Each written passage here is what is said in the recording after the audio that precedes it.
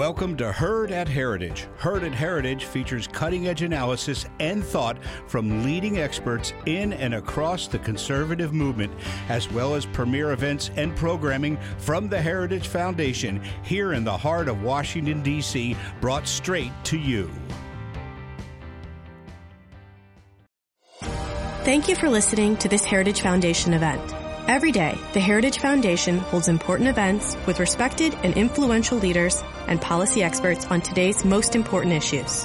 Our events are part of our mission to formulate and promote conservative public policies based on the principles of free enterprise, limited government, individual freedom, traditional American values, and strong national defense.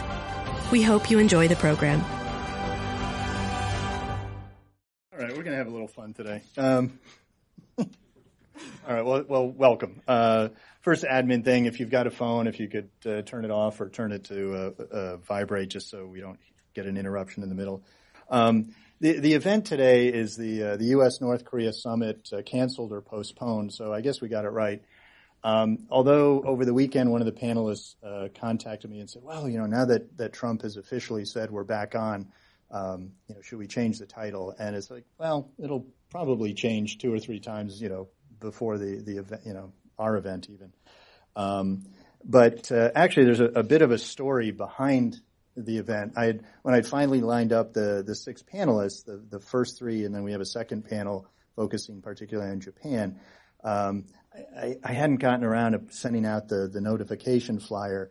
So I came in one morning. I was like, all right, I'm going to do nothing else this morning but get that flyer out, and just to, the summit, what's going to happen, what are the implications of the summit. And I get interrupted by a phone call, and I was like, I just want to get this flyer out. And it's like, okay, CNN, yeah, okay, yeah, I can do an interview, 20 minutes, sure, okay, on what? What cancellation? And I was like, no. And then we were, all of us were running around that day doing interviews, and then that night I just thought, well, all right, rather than being really behind the curve on let's talk about the summit, why don't we still have the event, but we'll change the title to what are the implications of a canceled summit? And then that way, instead of looking like I'm hopelessly behind and getting the event flyer out, I'm looking brilliant, and then I got 6 panelists for an event about the canceled summit. Well, and then as we were sort of editing the flyer, someone said, well, just in case it does come back, why don't we fudge on the title? And then that way we're good either way. So that's a bit of a background of how we came to have this brilliantly prescient title on our flyer. Anyway, it's a great pleasure to have 3 expert colleagues and friends today to talk about the U.S.-North Korea summit. And then we're going to follow with 3 other expert analysts about the Japan aspect. To do a quick intro, and you recognize all the panelists because they're on TV so often, but Dooyeon Kim is a visiting senior research fellow at the Korea Peninsula Future Forum, which is a think tank in Seoul, and previously she was an associate in the Nuclear Policy in Asia programs at the Carnegie Endowment for International Peace. Dr. Lee Sung-yoon is the Koo Korea Foundation Professor in Korean Studies and Assistant Professor at the Fletcher School of Tufts University. And formerly, he was a research fellow with the National Asia Research Program. And Dr. Sumi Terry is now a Senior Fellow for Korea at the Center for Strategic and International Studies. And before that, she had a long career in the intelligence community or with the U.S. government. She was the Director for Korea, Japan, and Oceanic Affairs at the National Security Council. She was the Deputy National Intelligence Officer for East Asia at the National Intelligence Council, and then she was an analyst on Korean issues at CIA. So with that, I'm going to move chairs here. And I think, Yoon, we're going to have you go first, and then we'll draw straws to see who the next panelist is. So each of them will sort of talk about their views of the upcoming summit, sort of do we have hope or concern, as well as some recommendations for what we hope to see come out of the summit. Because really, I think there's just a lot of confusion. And then we may do some cross-panel discussion, or I may ask some questions, and then we'll throw it open to the audience. So, Yoon, do you want to start? What? How many minutes? 8 or so, or what do you want? 10. 10, okay. Wow, I was going to do Thank you very much, Bruce, and thank you for this opportunity, and thank you, ladies and gentlemen, for taking the time out of your busy schedule to be here. The last time that a U.S. president geared up, prepared for a summit meeting with his North Korean counterpart, great dividends, great things accrued for North Korea. In 2000, Kim Jong-il came out of his antisocial, hermetic carapace, his shell, and engaged the world vigorously by lining up the leaders of the world's biggest powers for a series of summit meetings. Kim Jong-un effected a very dramatic image makeover. He went from a reclusive, ruthless, funny-looking dictator to a legitimate, reasonable, global statesman with whom the world could do business. What kind of business? Nuclear negotiations. And Kim Jong-il also set a new standard for international shakedown, extortion. Let me try to explain. In May 2000, Kim Jong-il made his first foreign foray, his first foreign visit as the national leader. Where did he go? Beijing, obviously. Why? Because in about a fortnight, he had a very important summit coming up with South Korean President Kim Dae-jung. After having pocketed $500 million, that's $500 million in cash, secretly wire transferred by the South Korean government to Kim Jong-il's secret personal accounts, Kim Jong-il then received President Vladimir Putin in Pyongyang on July 19th. It was the first ever visit to North Korea by the top leader of Russia or the former Soviet Union. Now, after having softened up China, South Korea, and Russia, then Kim turned his gaze on the United States and sent, for the first time ever in the history of North Korea, U.S.-North Korea relations, a special envoy to the White House. Vice Marshal Cho Myung-lok came to the White House on October 10th, met with President Clinton, hand-delivered a personal letter to Clinton from his boss, inviting Clinton to come to Pyongyang. Just 12 days later, Secretary of State Madeleine Albright was in Pyongyang, toasting Kim Jong-il, watching the spectacle mass games, seated next to Kim Jong-il. Many people don't remember that Bill Clinton was very keen on making that historic trip, as unprepared and rushed as he was. That temptation, that impulse is very strong today in the White House, in the Trump administration, I would say. And the only reason that that visit by Clinton never materialized was due to the uncertainty, the fiasco in the wake of the November 7th presidential election, the vote recount between Al Gore and George W. Bush. It was not until mid-December, December 13th, that Al Gore conceded defeat and simply time ran out on Clinton. But even in very early January, Clinton had not given up hope on a historic moment in Pyongyang. In recent days, President Trump has told Kim Yong-chol to take his time on denuclearization. There's a wonderful song by the South Korean all-girl group Red Velvet called Take It Slow, and it's a love song, and it's somewhat reminiscent of that ethos. Oh, take your time, no rush. President Trump also said that he believes that North Korea can change, reform its economy under the stewardship of Kim Jong-un. History suggests otherwise. We see still, of course, a persisting tendency on the part of Americans to underestimate, patronize, condescend to the North Korean leaders. And the reasons are quite obvious because they are so weird. But North Korea has been weaponizing its own weirdness since the early 1970s under the stewardship of the founder, Kim Il-sung.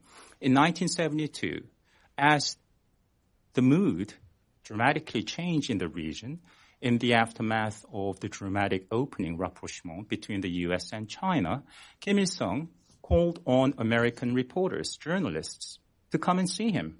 So in May, a New York Times reporter, two actually, Harrison Salisbury and John Lee, sat down with Kim Il-sung. The next month, Kim Il-sung gave an interview to Selig Harrison of the Washington Post. The next month in July, Kim Il-sung received a Harvard law professor, Jerome Cohen. To all three parties, Kim Il-sung said that the U.S. troops should leave, yes, that they are a hindrance to genuine peace and unification by the Korean people themselves, 우리 민족끼리, which has a particular connotation in Korean, and that Japan was remilitarizing, set on making South Korea and North Korea an economic colony. Well, what does Kim Jong-un seek today after having effected what is, in my view, the most dramatic image makeover in history? In just a few months, Kim has gone from maniac, madman, this is what President Trump called Kim in the past, rocket man on a suicide mission, to, in recent weeks, very honorable man, very smart and very gracious. That's what Trump has said of Kim. Pompeo has said of Kim that Kim was very well prepared and personable. Back in the old days, Wendy Sherman said of Kim Jong-il, the father, that he was very smart, capable, supremely confident, and not a lunatic. Here's the point. Whenever Americans meet with the North Korean, and this is true of South Koreans and others, they come away impressed that the North Korean dictator is not only not a raving lunatic, but actually quite reasonable, kind of gracious, self-effacing, has a sense of humor.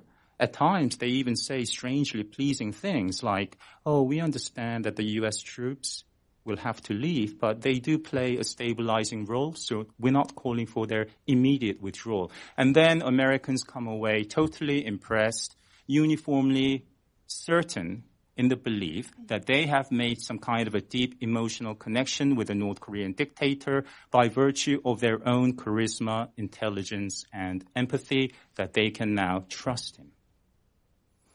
What Kim Jong-un seeks is a protracted negotiation process, not a final agreement, not an agreed resolution, with which to buy time and money to perfect his own nuclear posture review. This is more Rambo 4 than the first installment, First Blood, which was kind of fresh, creative, and critically acclaimed. But by the time you've seen the fourth installment, you have a good idea how the movie is going to end and not end. Time after time, U.S. administrations fall for this trap. Why? Because North Korea is dangling before the international community the tantalizing possibility of denuclearization. So I believe it was President Trump's first mistake to impulsively agree to the proposition for a date by Kim back in March. And I think President Trump is rushing into this meeting. So in closing, how to salvage this very ominous situation? Well, the two men will meet in Singapore next week. At the meeting, I would suggest President Trump needs to use the law, U.S. law, as a lever instead of political drama. What do I mean by that? As Mr. Klingner knows very well, and many of you, the terms for the gradual suspension and ultimate termination of U.S. sanctions against North Korea are codified into law, sections 401 and 402 of the North Korea Sanctions and Policy Enhancement Act of 2016. President Trump should tell Mr. Kim the truth. No one is above the law in the United States. My hands are tied until you release political prisoners and until you take meaningful steps toward the denuclearization of not only your nuclear programs, but as it is stipulated in those sections, your chemical and biological weapons programs. There's not that much I can do. And I can't even suspend sanctions for 1 year until you stop counterfeiting our currency, engaging in proliferation and money laundering activities, and until you abide by the norms of international society, community, as an aid recipient nation, and allow for some basic, transparent monitoring. So This is the truth. And furthermore, I call on you, Mr. Kim, to tear down the walls of your inhumane gulags. Until you do that, there's not much that I can do. Have a nice day. What Kim will call for is continual sequelization of this very basic two-act play, provocation and post-provocation peace ploy. He will call for follow-up summits. Because as everyone knows, when you are courting somebody, you say you leave open the possibility, or even when you are being courted yourself, you leave open usually the possibility of another meeting, even if the first date doesn't work out very well. So Kim will say, come to Pyongyang. Kim will say even strange things like, I'm amenable to visiting you in the United States. Maybe 1 year, maybe next year, speak at the UN General Assembly. And President Trump will be engaged, interested by that possibility of continual dialogue. I believe this is a trap that's not going to work out. But if President Trump, can muster up the courage to tell Kim the truth, then that will be a summit, that will be political drama worth the visit. Thank you. Great, thank you very much. Just a little more background on the government meetings that were occurring before it was decided Clinton would not go to Pyongyang. I was attending the White House meetings as what's called the plus one. I was the assistant or the bag holder or note holder for the DCI and other CIA officials for meetings at the White House talking about North Korea. And after North Korea invited President Clinton to go in 2000, some in the Clinton administration were saying, well, we should do this. The force of Bill's personality is so strong that if we just get him alone in a room with Kim Jong-il, we'll get everything we want. And we'll have saved 9 months of working its way up through bureaucracies. But the majority view was, in my view, sagely and wisely against that. And it was predicated on success in meetings in Kuala Lumpur between U.S. and North Korean officials where they were talking about a potential missile deal. And the North Koreans just kept saying, send your president to Pyongyang, he'll be happy.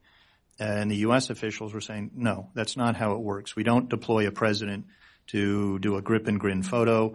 We don't deploy a president to negotiate. We deploy a president to sign an agreement where we know where every piece of punctuation is on that document. And the North Koreans weren't willing to be forthcoming in identifying the parameters of a deal. So the decision was to not send the president. So obviously it's quite different, now where we're going to have a top-down approach, where Trump has seen himself as the negotiator in chief. So it's, quite a different situation from it was in 2000. But just a little bit more background.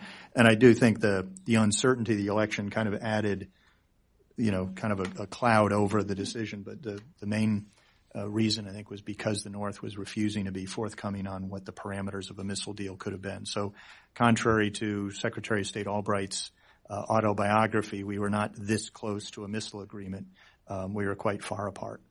So I think, Dooyeon, you look like you have written down more on your paper than Sue, so maybe you go next. Thanks, Bruce, and Heritage Foundation for having us. And thank you, all of you who are here to have this conversation with us today. It's a very timely event. It's always hard to go after Sung-Yu, and I feel like we can just call it a day and leave because we heard everything we needed to hear. To answer some of the questions that Bruce has laid out, and I'll just try to be as brief as possible. The first is I think the summit will be successful because Trump will define it as a success. He will package it and sell it to his constituents as such. And it will not matter what we, the experts, or all of you in the audience, how we view the actual text that comes out of this upcoming summit. It's pretty clear that there's a strong inclination by both leaders to have a good show, a good PR opportunity. And this is where it gets risky and dangerous, and this is where my concern is that the two leaders, especially Trump, would want to declare peace because it sounds good and it's historic and it's unprecedented. But the problem is, even if you declare peace, it doesn't mean that peace is suddenly now on the Korean Peninsula, and you've declared peace with a nuclear-armed North Korea. Also, President Trump clearly is unconventional. And so the reality is we need to work with what we have, and try to make the best of what we have. And so because President Trump has already broken all conventional diplomatic orthodoxy, I don't think we can expect President Trump to be or try to mold him into a typical lead negotiator to a typical international nuclear deal. I think that's just the reality. He's operating like a typical business tycoon who likes to meet his counterpart first, maybe play some golf, chit-chat, and then make a move for a deal sometime later. So we may see something, we may not, and I think that is true when President Trump says it like that. We just don't know yet. But because he is unconventional, I think we need to have some unconventional thinking and expectations for ourselves as well. I would offer and I would suggest that a good outcome, even if this is going to be a show, which it will be, it's still a very rare and unique opportunity, a good opportunity for a sitting American president to directly clarify from a Kim leader himself key concepts and fundamental concepts, like what is denuclearization, what does Kim Jong-un want, what types of security guarantees does he want and what kind of format. So this is a good opportunity that President Trump really needs to seize and take advantage of. So I think a good outcome would be to, I would love to see a very detailed nuclear deal with, key steps on verification and the barters and, with the give and take. But I would actually be happy with a joint vision statement, a very simple joint vision statement that lays out key principles and end goals and the end state picture for the two sides, and build in pathways for the experts, for negotiators to then go in and negotiate the details and implementation. And so a key, a joint vision statement would include various components that we've seen in the past and that we know are still issues today. And clearly it would have to be a commitment to denuclearization. It would have to include even a peace regime, include normalization of relations and other intertwined regional issues. And of course, chart it as such, a peaceful resolution to all these issues. What President Trump should not do this time clearly is he should not aim for a peace treaty before denuclearization, for reasons I mentioned before. But Kim Jong-un, his game plan will be to try to go the peace route. That's another way to get to loosening sanctions and another route to rid U.S. forces from the peninsula and eventually break the U.S.-Korea alliance, South Korea alliance. So, a lot of these negotiations, he doesn't have to go in head on and demand President Trump get rid of your troops. He can do it in a different way, and that way is the peace process. And of course, President Trump should not trade away U.S. forces for North Korea's nuclear weapons. I'll just lay those points out for further discussion later and hand it over to Sumi. Thank you. Both of you guys did an excellent job. Professor Lee said that, he recommends what President Trump should do. No one is above the law, include human rights issues, shut down the gulags, counterfeiting, money laundering, all of this. I agree with him. The problem is we're dealing with President Trump. No one is, I think he does believe somebody's above the law, but I won't go there. So we have to deal with the reality of what we have. And I don't know if President Trump is going to this is a person who didn't even raise human rights issue when Kim Young-chul came to his, right? He didn't even raise it at all. So I'm concerned that this is, while it's an ideal goal, it's not going to happen. It's interesting. There's like a competing narrative that's out there on Kim Jong-un. And you've been hearing about this, right? That you might have heard that Kim Jong-un is somehow different. We heard this argument made, that somehow he's different from his father. He's different from his grandfather. A lot of things that Professor Lee talked about, happened with Kim Jong-il. It's not really Kim Jong-un.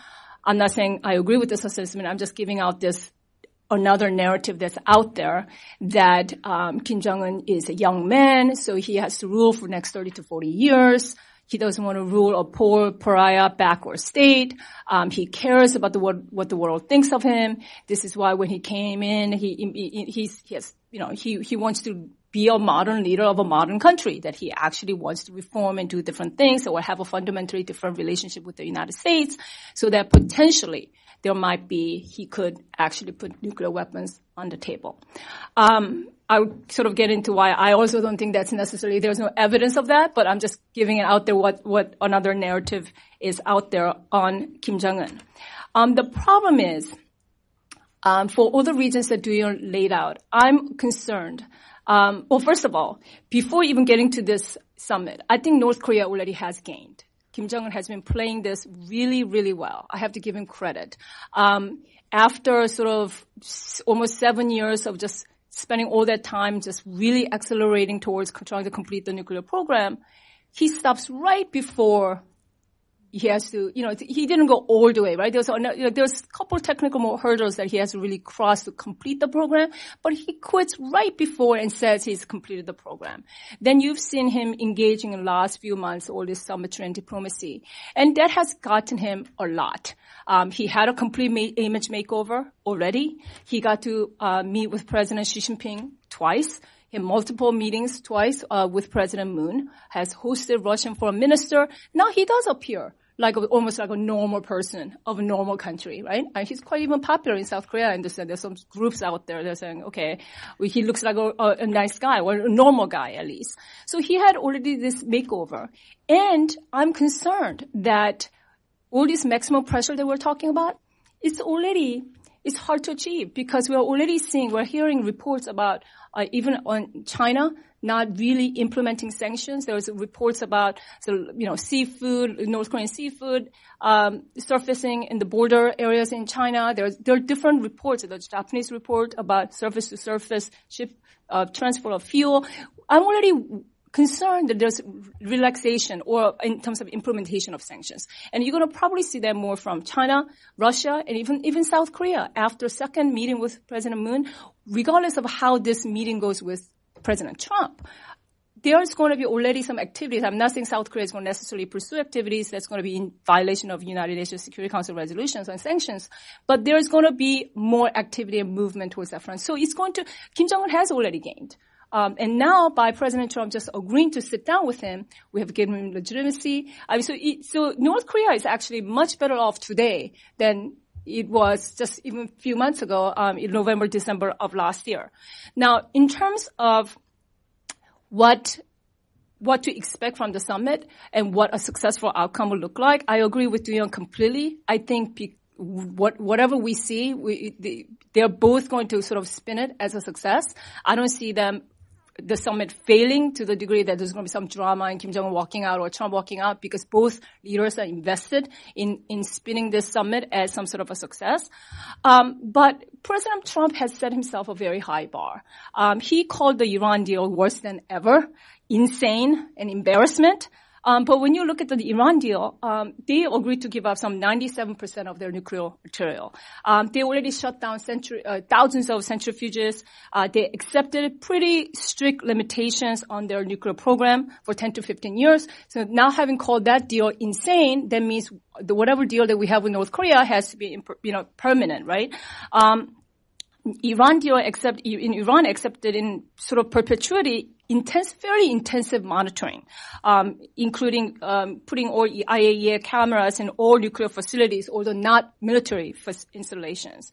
And they had allowed a sort of a right to challenge inspections for facilities that we suspect are involved in covert activities. My point is, having called that deal insane, and, it could be argued that it's a flawed deal, that it's a very, very bad deal. Now, whatever deal that has to come up with North Korea has to be a lot better than that, right? So I do think if he doesn't come away with declaration from Kim Jong-un and absolutely what denuclearization means, and none of this denuclearization of the Korean Peninsula, if the regime security is guaranteed, if the U.S. hostile policy ends, none of that North Korea is willing to unilaterally abandon their nuclear weapons program, that has to be permanent, no time limit, and it has to allow sort of unlimited short notice inspections, strict verification regime. It has to also include chemical, biological weapons, as well as missiles, as well as conventional forces. If we don't have this kind of agreement, then you cannot call it a success. I mean, we talked about already how President Trump is going to call it a success. But then it's going to be, all the Korea watchers going to be all over it and say that is not successful. I think President Trump finally understands that this is not something that can be done maybe a first try. This is why you've been hearing his sort of backing away from the initial very high bar that he has set up for himself. But so what I think could happen, there are two scenarios that obviously I don't know, and nobody really knows. We'll find out very soon, next week. But two scenarios, I think one would be just what Dooyeon is talking about, some sort of joint statement. That's minimal. Some sort of joint statement that talks about denuclearization in principle, that North Korea agrees to denuclearization in return for normalization of relations or peace treaty. Or some sort of statement like that, and to let everybody else sort of work it out. But that's the extent of it. Or President Trump could get something out of North Korea. I think if North Korea is willing to potentially even give something to Trump, like that looks like a success, like looks like it's even more, maybe even an agreement to ship out intercontinental ballistic missiles, some aspects of the nuclear program, even fissile material, ship it out, or blow up something, blow up Yongbyon, some visual, something that looks like that's kind of big, and all the media is going to hyperventilate and saying this is a very, very successful meeting, successful summit. Now we're headed in the right direction. And then North Korea buys time. I absolutely agree with Professor Lee. That's their goal. It's protracted process to buy time and money, but I think they might even put up something at the front to really convince the world that this time is different, they're doing something different, and then even President Trump says, verification, this is going to be phased approach now. I realize this is going to take time. He even admitted that. So we're sort of allowing that. So, and then North Korea can then drag the rest of the inspection, or everything else, drag it out and wait out the Trump administration. This administration leaves, and then they will see what they will do. But there's no question in my mind that we're not going to see, unfortunately, complete verifiable, irreversible dismantlement of North Korea's program. But we can see what might look like sort of it's headed in that direction. And of course, we will never know whether something is successful or not successful until many years down the road. But I think this is sort of the two scenarios. One is very minimal statement, which will still be spun as a success, or even something more if we can find, and that's as much I think we can expect from this meeting with Kim Jong-un. Great, thanks very much. Just to pick up on some of the points, the kind of this characterizing Kim Jong-un as sort of better than expected, and I think we saw that. I remember back in 1994 when many, including some in the U.S. government, were describing Kim Jong-il as a bold economic reformer. And we are on the cusp of massive economic reform in North Korea.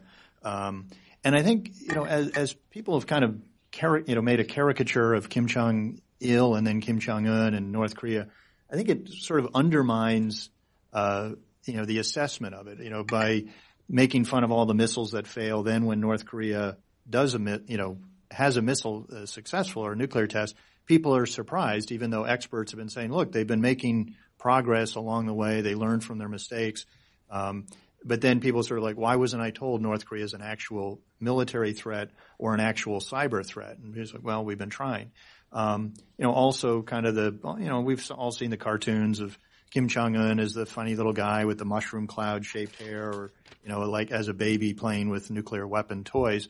So that then when someone meets with him, and he doesn't, drool or stumble, then they're amazed that he's, this, great international statesman, and we can do, business with him. And then you also see sort of even just this weekend when a few defense officials were replaced in North Korea, there's sort of this automatic jumping into, they're replacing the hardliners with the moderates. And they must have been resisting Kim's bold, new direction. A moderate in North Korea is kind of a relative term. It's sort of, replacing Sonny Corleone with Mike Corleone. He dresses better, he talks better, but he's still from the same family. So it's really a relative term, and we really don't know why they were replaced. It could have been corruption charges or other things. I think it's interesting when Dooyeon talked about kind of we're hoping for not a very detailed joint statement. One of my big criticisms of every previous North Korean agreement was it was so vague, it was so short. And I worked arms control at CIA, so I'm sort of used to, and I like the very detailed arms control treaties with the Soviet Union and the Warsaw Pact. And, we didn't like the Soviets, we didn't trust the Soviets, but by having a really detailed treaty, like a contract where everyone knew their responsibilities, and then you had very good verification. So if you have detailed text and good verification, you can have treaties with people you don't like or don't trust. And I was always critical of the previous agreements because they were, sort of so vague so that we could have an agreement and everyone got to have their own interpretation. So what I was looking for is more a traditional, I want a 100-page, arms control treaty coming out of this summit, or at least a very detailed thing. But I kind of also see Mr. President, put the joint statement down, walk away, just leave it for the experts. So that's another theory which I hadn't thought of. If I can just jump in real quick, I'm with you on that. I would love to see a detailed agreement as well. But just if we put this into context, such an early summit, so soon, with an American president who clearly does not seem to understand the complexities of these issues.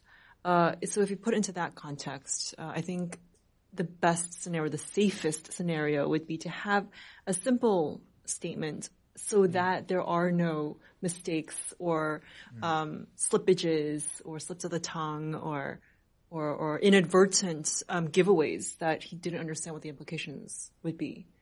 Yeah, and I think another point that Sue made was, others have said, it's going to be a success. And then I think you're going to have, very loud responses. And I think it's going to be very partisan. The Trump supporters, I think, will say, look, I haven't read it, but I know it's better than anything before because it was a strong president and he was not going to do something flawed like the Iran deal. I think the critics will sort of, just criticize it because it's Trump and he wasn't well prepared. And then we'll say, well, it wasn't as good as the Iran deal that he walked away from. And so I think the lane in the road in between for analysts and experts is sort of ahead of time identify what we think should be in agreement or what our recommendations, and then assess whatever comes out of it against sort of the merits or lack thereof of the agreement. And then picking up on a point that Sue said is because Trump has been so critical not only of the Iran deal, but all previous agreements, I'd put it into kind of a math formula of TA is greater than 1 + 8 + 11 + V.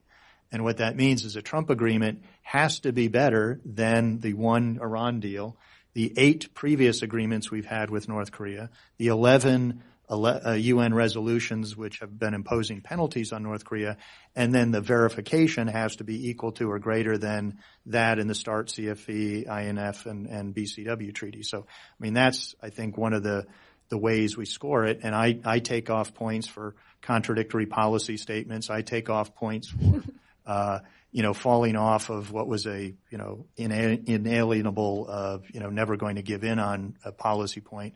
But I don't add or subtract points because it's a Republican administration. We should assess it the way we would Obama or Bush or anyone else's agreement. So I think, unfortunately, there's going to be a very partisan reaction to whatever comes out of it. And I think, what we can hopefully do is sort of put some analysis to it. And one last point is, just as when we saw a lot of the experts who looked at the Inter-Korean Summit, the Panmunjom Declaration, and pointed out the similarities or even the plagiarism from previous agreements, which North Korea had repeatedly violated, I think it's also up to all of us to kind of point out where, especially if there are declarations that something is new and historic and never been done before, to kind of raise our hands and say, oh, paragraph 2 sounds very much like paragraph 6 of the agreed framework, so that it's not breaking new ground. But why don't I either if we have any questions across the panel? Okay. May I just add, there will be mitigating factors. There will be factors that would give momentum to Kim Jong-un, even if nothing happens in the next 6 months in terms of actual denuclearization. What kinds of events or factors? Well, summit pageantries will go on. I would not be surprised if Kim Jong-un visits Vladimir Putin in Moscow in the next few months. I would not be surprised if he holds a summit meeting with Prime Minister Abe. Of course, Japan is concerned that its issues, priority on the abductee issue, is being sidelined. And let me remind you that Prime Minister Shinzo Abe, the last time he was president, he had that unpleasant personal experience of being marginalized all of a sudden by the United States in 2006 and 2007 when the U.S. went back to re-engaging North Korea. In the wake of North Korea's major escalation, its first nuclear test on October 9th, 2006. Kim Jong-un as a reformer, of course, we've heard this even before he assumed power in the wake of his father's death in 2011.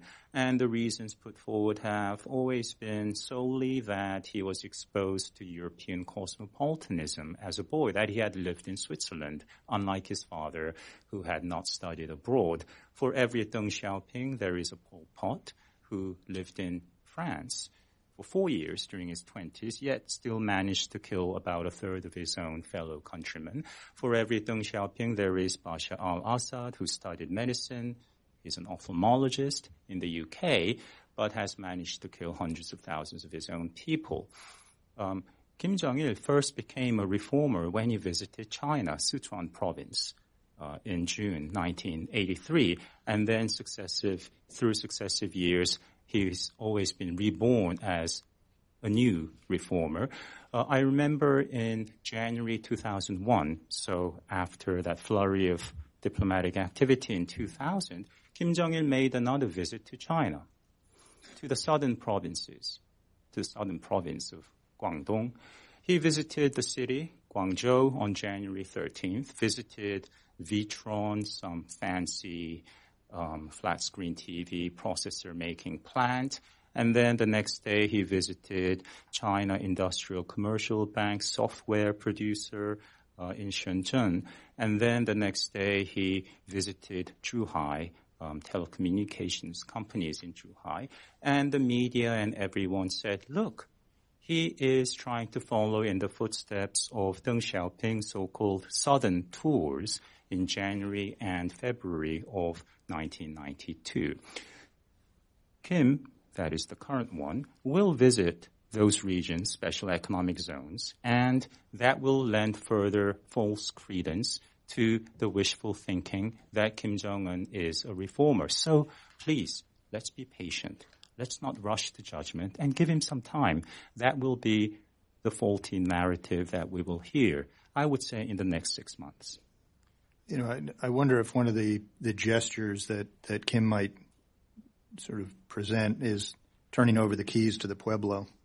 I think Dave Maxwell sort of thought of that before, is, you know, presenting the American ship that North Korea captured in 1968 and is kept as a museum and as a propaganda tool. If they would just, you know, offer to return the Pueblo back to the U.S., that would be, you know, quite a big gesture. Why don't I throw the questions open to the audience? I'm not sure if we have a microphone going around, but if not, if people could just sort of announce their name and their affiliation and then a question. Sir, in the back? No mic? I guess no mic. Okay, Dave Fitzgerald, retired Foreign Service. A question about the next 6 months to 12 months. What about just this negotiation as a way of not necessarily just dragging out the process, but stopping further nuclear tests and missile tests by North Korea? I think it's on. Isn't that an advantage for us, for Japan, for South Korea? Even though, you know, it would require these shows, I mean, more expenditure of time by Trump, he doesn't seem to have a problem with that, since nobody in Europe wants them, Canada or Mexico. Most of our traditional allies, we're at a standstill on trade matters. Trump's got lots of time to do this with Kim Jong-un. For a second or third summit, if it keeps this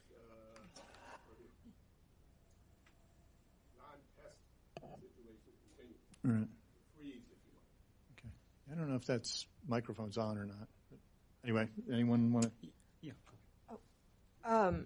Thank you for that question.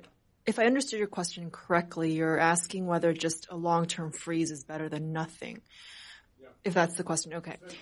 Okay, so the problem that I have with Kim Jong-un's recent announcement that he will no longer test nuclear devices and missiles, sure, it's a step in the right direction. It's the right thing to do, but it doesn't solve the problem, and it's trying to talk the talk of an advanced nuclear power.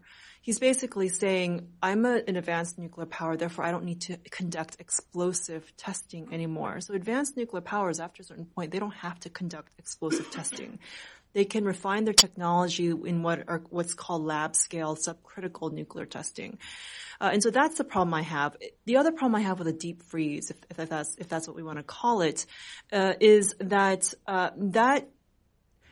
that just says that you can keep your nuclear weapons and you can still be a threat to South Korea, to Japan, and of course to the United States. And so that again doesn't solve the problem either.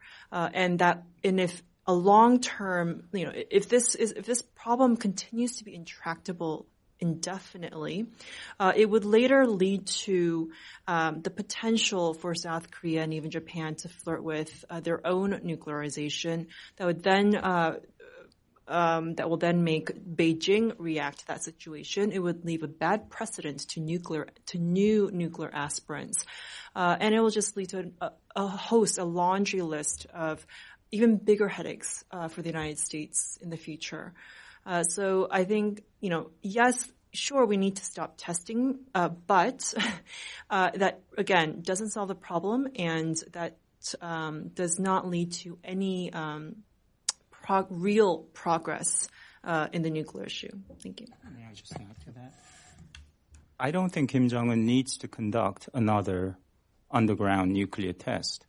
The nation has conducted 6, as we know, to date. And the most recent one on September 3rd last year was the most powerful, had a yield of reportedly over 150 kilotons. India and Pakistan have each conducted 6 underground nuclear tests, and the last time was 20 years ago in May 1998. Many of those tests were small in yield, some even smaller than 1 kiloton. They were controlled tests, but no one scoffed. No one said, that's not a nuclear test. And today, no one presumes that they would give it up by virtue of not having tested in 20 years. What Kim Jong-un, I believe, needs to do and will do at a time of his own choosing, technology willing, will be to follow through on Lee Yong-ho, the foreign minister's threat made in New York last year of a nuclear test, the hydrogen bomb, ICBM-borne thermonuclear test in the Earth's atmosphere or in outer space. Of course, the U.S. and the former Soviet Union carried out these tremendous tests quite routinely between 1958 and 1962. It would be a serious provocation if North Korea did that. Would that lead to some kind of a military response? One cannot rule it out. But I think Kim Jong-un, at that moment of tension, can roll out his sequel. Hey, I didn't mean it. Let's talk. And by having done that, he would have established full credibility that North Korea can nuke any major U.S. city all across the United States. Then he would be very firmly positioned to extort the U.S. and South Korea and even Japan and get what he wants, to evict the U.S. troops from South Korea, perhaps even from Japan one day, do a peace treaty, and be able to bully and maybe one day prevail over the richer South. I have a slightly different take. I think North Korea is done with missile testing and nuke testing. I don't think there will be atmospheric tests during this administration. They will be giving a gift to the Trump administration and John Bolton in particular. Particularly, it doesn't gain North Korea. I think they might do that fully. I understand the rationale, but they're going to wait out this administration.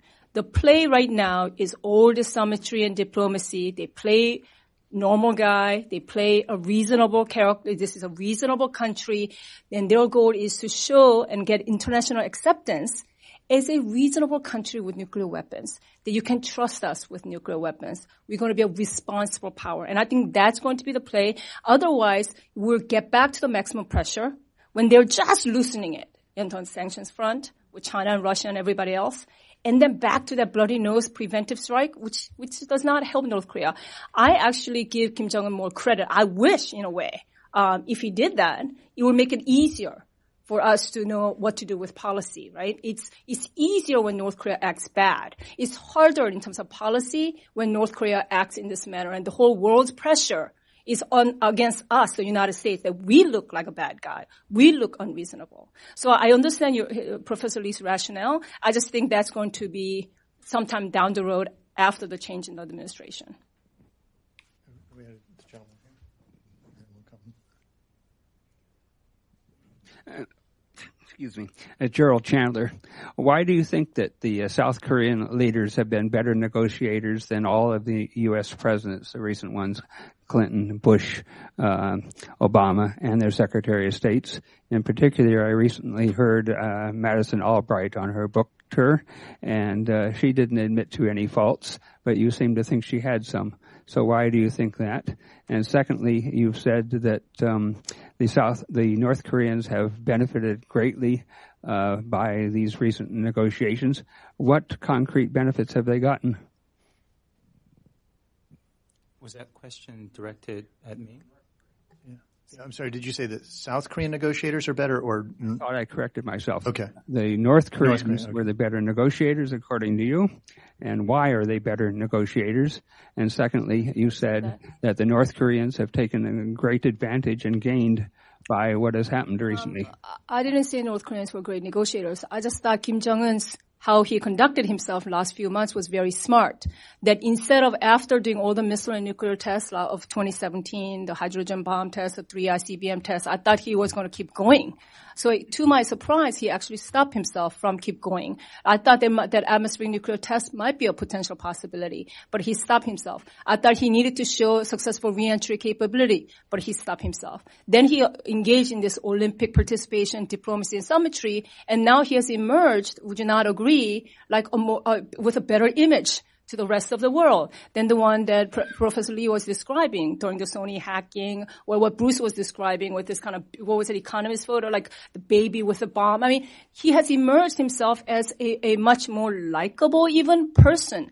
Even myself, when I was watching the whole Inter-Korea summit with that spontaneous move, with hopping over the DMZ, back and forth, with a smile, with a laughter, with drinking some, I mean, he does appear to be more normal. So what I'm saying is, not that there are some unbelievable negotiators. I think Kim Jong-un has positioned himself in a better space right now than where we were in the fall and winter of 2017. I believe Kim Jong-un has to date made no concession whatsoever. He has simply flashed smiles. He is now amenable to talking about denuclearization, but that is just a mere utterance of abstention from prohibited activities prohibited under over 10 UN Security Council resolutions. So to say that I'm going to hold off on missile and nuclear tests and be wined and dined for that statement is a bit absurd.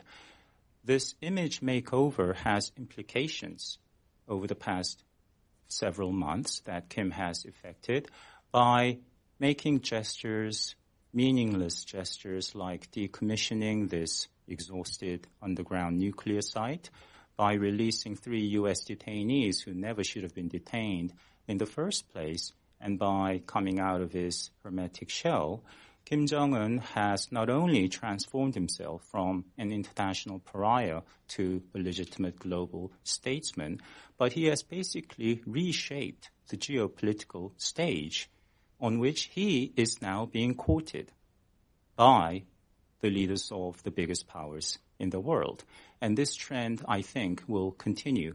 I don't take the view that South Koreans are better negotiators than Americans. No, he corrected. Okay, sorry, okay. I would whether it's North Korean negotiators are better or the U.S. negotiators are bad, I might define it more as the agreements have been flawed. In that, again, if you compare it with the arms control treaties we had with the Soviets and the Warsaw Pact, and I was the chief of CIA's arms control branch, and I was part of the CFE treaty delegation. If you compare the very detailed documents we had with them with the very vague, short, not detailed agreements we had with North Korea, I think those were flawed because they were so short and lacking the detail that we needed. If you've tried to buy a car from someone 8 times and they've cheated you every time, what you need to do if you go back into negotiations is make sure you define what a car is, and it has 4 wheels and a carburetor, et cetera. You need to make very, very clear for all sides what their requirements are. And in talking with some of the U.S. negotiators when some of the talks were underway, when I would talk about, again, the arms control treaties, they say, well, North Korea is different. We're not going to have a 1,000-page document. We have to do it 1 page at a time. I was like, well, why are we treating North Korea separately, differently from every other country we've negotiated with?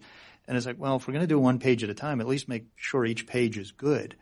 And I'd ask about certain provisions, and they said, well, the North Koreans will never let us have that, so we're not going to ask for it.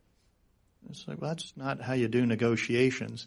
And then also when I asked about verification, it would be like, well, are we going to ask for this? Some of the provisions that we normally have in arms control treaties, short notice challenge inspections and non-declared facilities.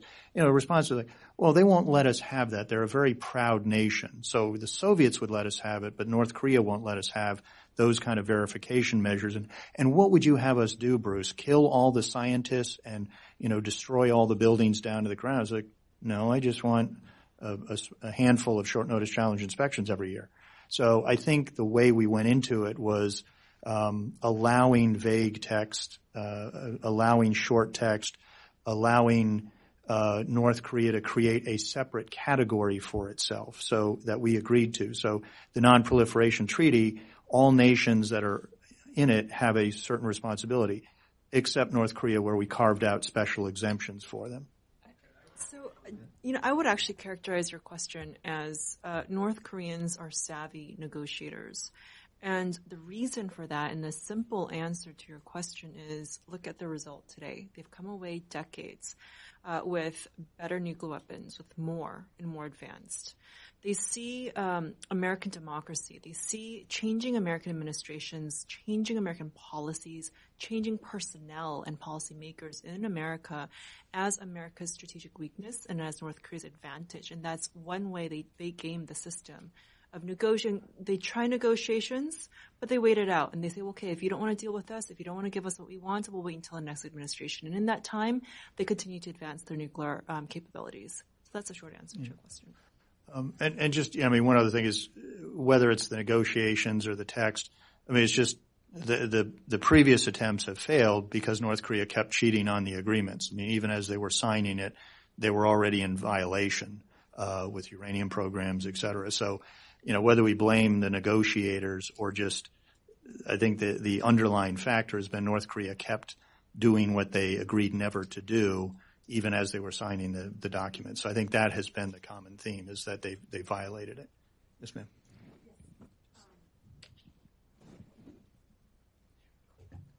Stephanie Cook, Nuclear Intelligence Weekly. You mentioned how North Korea is changing the geopolitics of the region. I wondered if you could look at South Korea, Japan, and China, and even Russia, and talk about what their expectations are of these talks. In other words, what they actually see coming out of them versus what they would like to see coming out of them. You're asking me? Okay. I think there are different expectations. I think South Korea expectation is President Moon was so invested in this, in bringing everybody to this point, that they want just the summit to occur.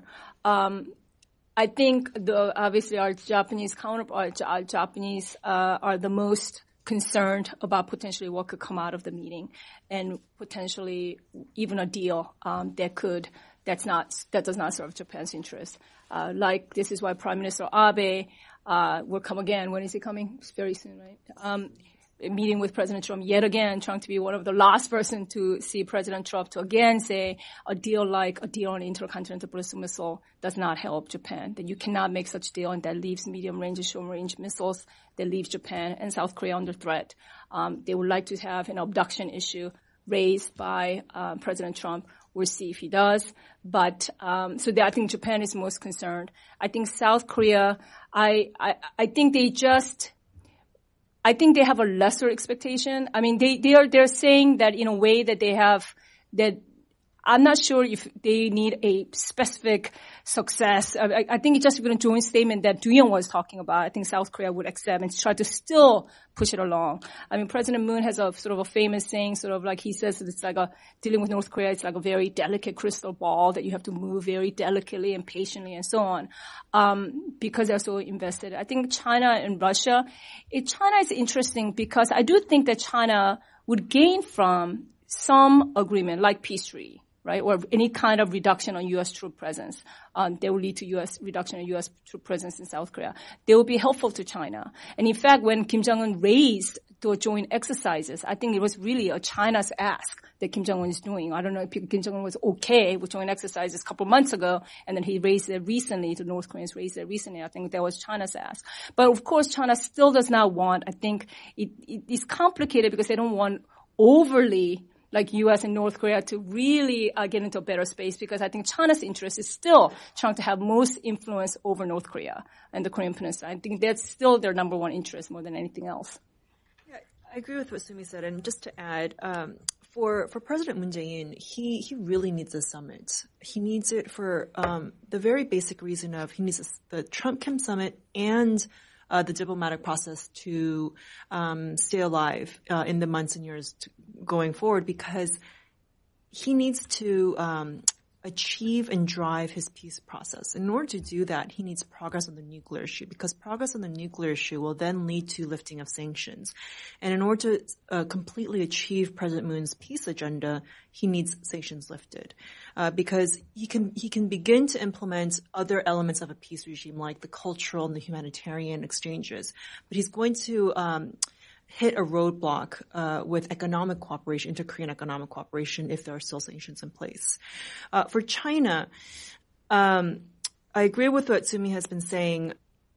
China, we're seeing Beijing trying to insert itself into this process, into the summitry process, because now, you hear President Moon and President Trump talking about peace and Kim Jong-un talking about peace.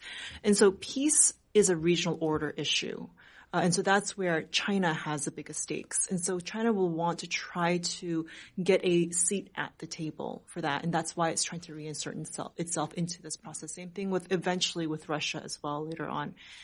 I'll just leave it at that. I think someone might have something to say. At the Heritage Foundation, I assume fundraising is a high priority, as it is at Tufts University, my employer. We're going to be passing around a hat later. When it comes to international fundraising, North Korea is simply brilliant. You have to look at the scorecard. In America, of course, we're big on sports, but you look at the scorecard on nuclear diplomacy over the past quarter century. Very conservatively, I calculate over $20 billion for North Korea. Between 1994 and 2010, South Korea, this is all on the record, public record, South Korea gave North Korea $11 billion,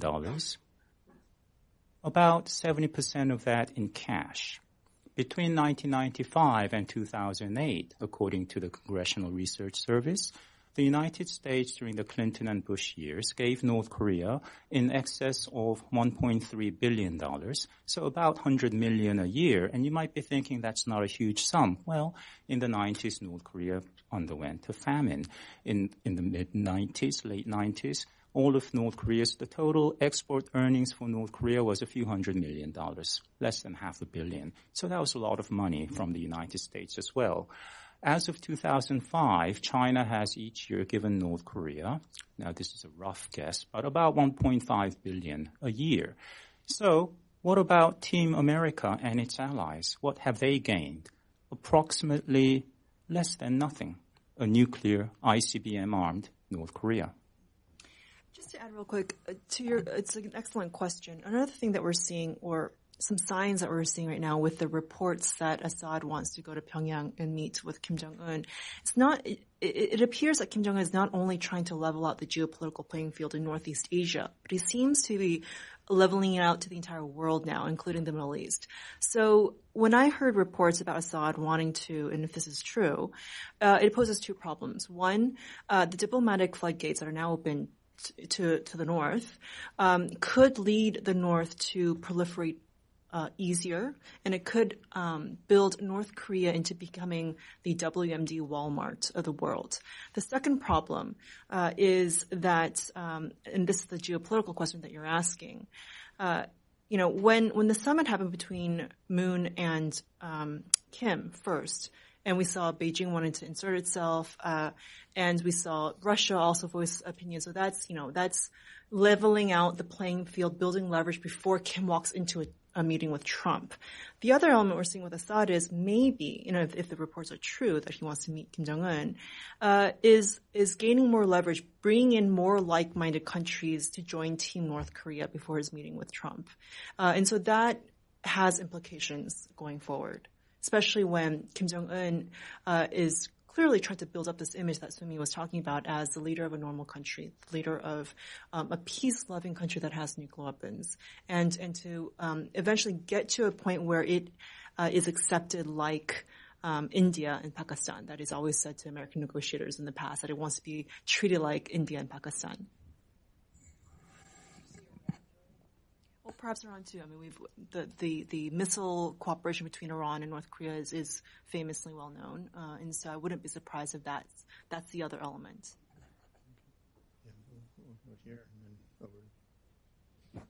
Thank you for coming. This is excellent conversation. All of you is really great. My name is Mitsuo Nakai, Heritage Foundation. North Korea, it seems like North Korea they are the one who want this summit with Trump more than the other way around. It seems that way. Now, my question is, what do they want? Do they want a peace agreement somehow? Because they dangled the carrots already. They released the 3 hostages. They signed a treaty with South Korea. I mean, he can come in and say that. And then says, well, how about peace treatment? Well, in return, what is he willing to give up, for Trump to sign the paper? The Trump already said what he wants, but the Kim hasn't said what he wants. So my question is, what do you think of that? Why is North Korea so insistent on a peace treaty when North Korea is a country that has, without fail, violated every major international agreement it signed, but it's so big on another paper agreement? Now, China and the U.S. never signed a peace treaty. China and Japan never signed a peace treaty, but normalized diplomatic relations. China and South Korea never signed a peace treaty. Japan and Russia never signed a peace treaty. A peace treaty is good so long as there is genuine intent on the part of both adversaries to pursue peace. What's North Korea's game? Well, it's transparent. Everyone knows it. A peace treaty would call into the question the very raison d'etre of U.S. troops in South Korea, and in the new peaceful environment, they will most likely be withdrawn. So that's a plus for North Korea in changing the balance of power in the Korean Peninsula in its favor. But I think North Korea wants more. If you sign a peace treaty, if there is one among the U.S., China, North Korea, South Korea, the South Korean constitution will come under revision. In particular, Articles 3 and 4. Article 3 defines Korean ROK territory as the Korean Peninsula and its adjacent islands, that is, the entire Korean Peninsula. Article 4 stipulates that South Korea, the ROK, will pursue a policy of peaceful unification on the principle of freedom and democracy, a free democracy. That word is anathema to Pyongyang, the word free or freedom. So this will cause friction in South Korean society. South Koreans will be bickering among themselves, and this is all a plus for North Korea because North Korea will insist that all it's concerned with is peace. North Korea thinks on multiple levels. They're not one-dimensional and certainly not crazy, as Wendy Sherman said. I think. Just quickly on peace treaty, it's actually one of my biggest fears is that because we know Kim Jong-un wants it for all the reasons that Professor Lee just articulated, because President Trump, even before he came into the office, kind of questioned why do we even need the troops there? It's too expensive. It's too burdensome. I'm concerned that. And I don't think North Korea is going to bring up troop presence at all because they're too smart, again, to bring it up. They already know it's a sensitive issue. Just concluding a peace treaty because they keep talking about regime security. We need regime security, and that's translation peace treaty. And then eventually the rationale for the troop presence is undermined over the long term. North Koreans know that, so they don't need to bring up troop presence. They just need to bring up peace treaty. And in theory, it sounds good because they say, okay, Korean War is still technically, we haven't concluded the war because we don't have a peace treaty. So I'm concerned that this is one of the gifts that President Trump think that he could put it on the table. I'm very concerned about that, actually. Yeah, and just to be absolutely clear, I mean, I think I can speak for everybody here that we all want peace, but the sequence is what's most important. And there's a reason why in the six-party talks, if you look at the negotiations and even the text, they made it vague, as Bruce really likes vagueness, but they said that relevant parties will discuss peace regime at an appropriate time and appropriate forum. The unwritten understanding for that was relevant parties, could be 3 or 4 party, can begin discussing this issue, peace regime that includes the critical element of a peace treaty, after the third phase called the dismantlement phase. After there was enough blueprint drawn up on what dismantlement might look like, then the relevant parties could start talking informally or formally about peace regime, peace treaty. And so that's where it's critically important. You want to have formal negotiations, peace negotiations after enough dismantlement has already taken place. I think on the, what does North Korea want? A lot of what we're going against is what others are saying that North Korea wants. I mean, according to the South Korean delegation that met with Kim Jong-un, this is what North Korea said. Or according to Chinese press after Kim's visit to Dalian or Beijing, this is what North Korea said. It's like, we're not getting a lot straight from the horse's mouth. But also when North Korea has announced things, it's not that it's code words, but it's just using phrases that people who have been following it for a long time know what they mean. So, even in the South Korean delegation readout of their meeting with Kim, where he said he's willing to talk about denuclearization and, in return for security assurances, and they didn't use the end of the U.S. hostile policy. They used a different phrase, but we know what they meant.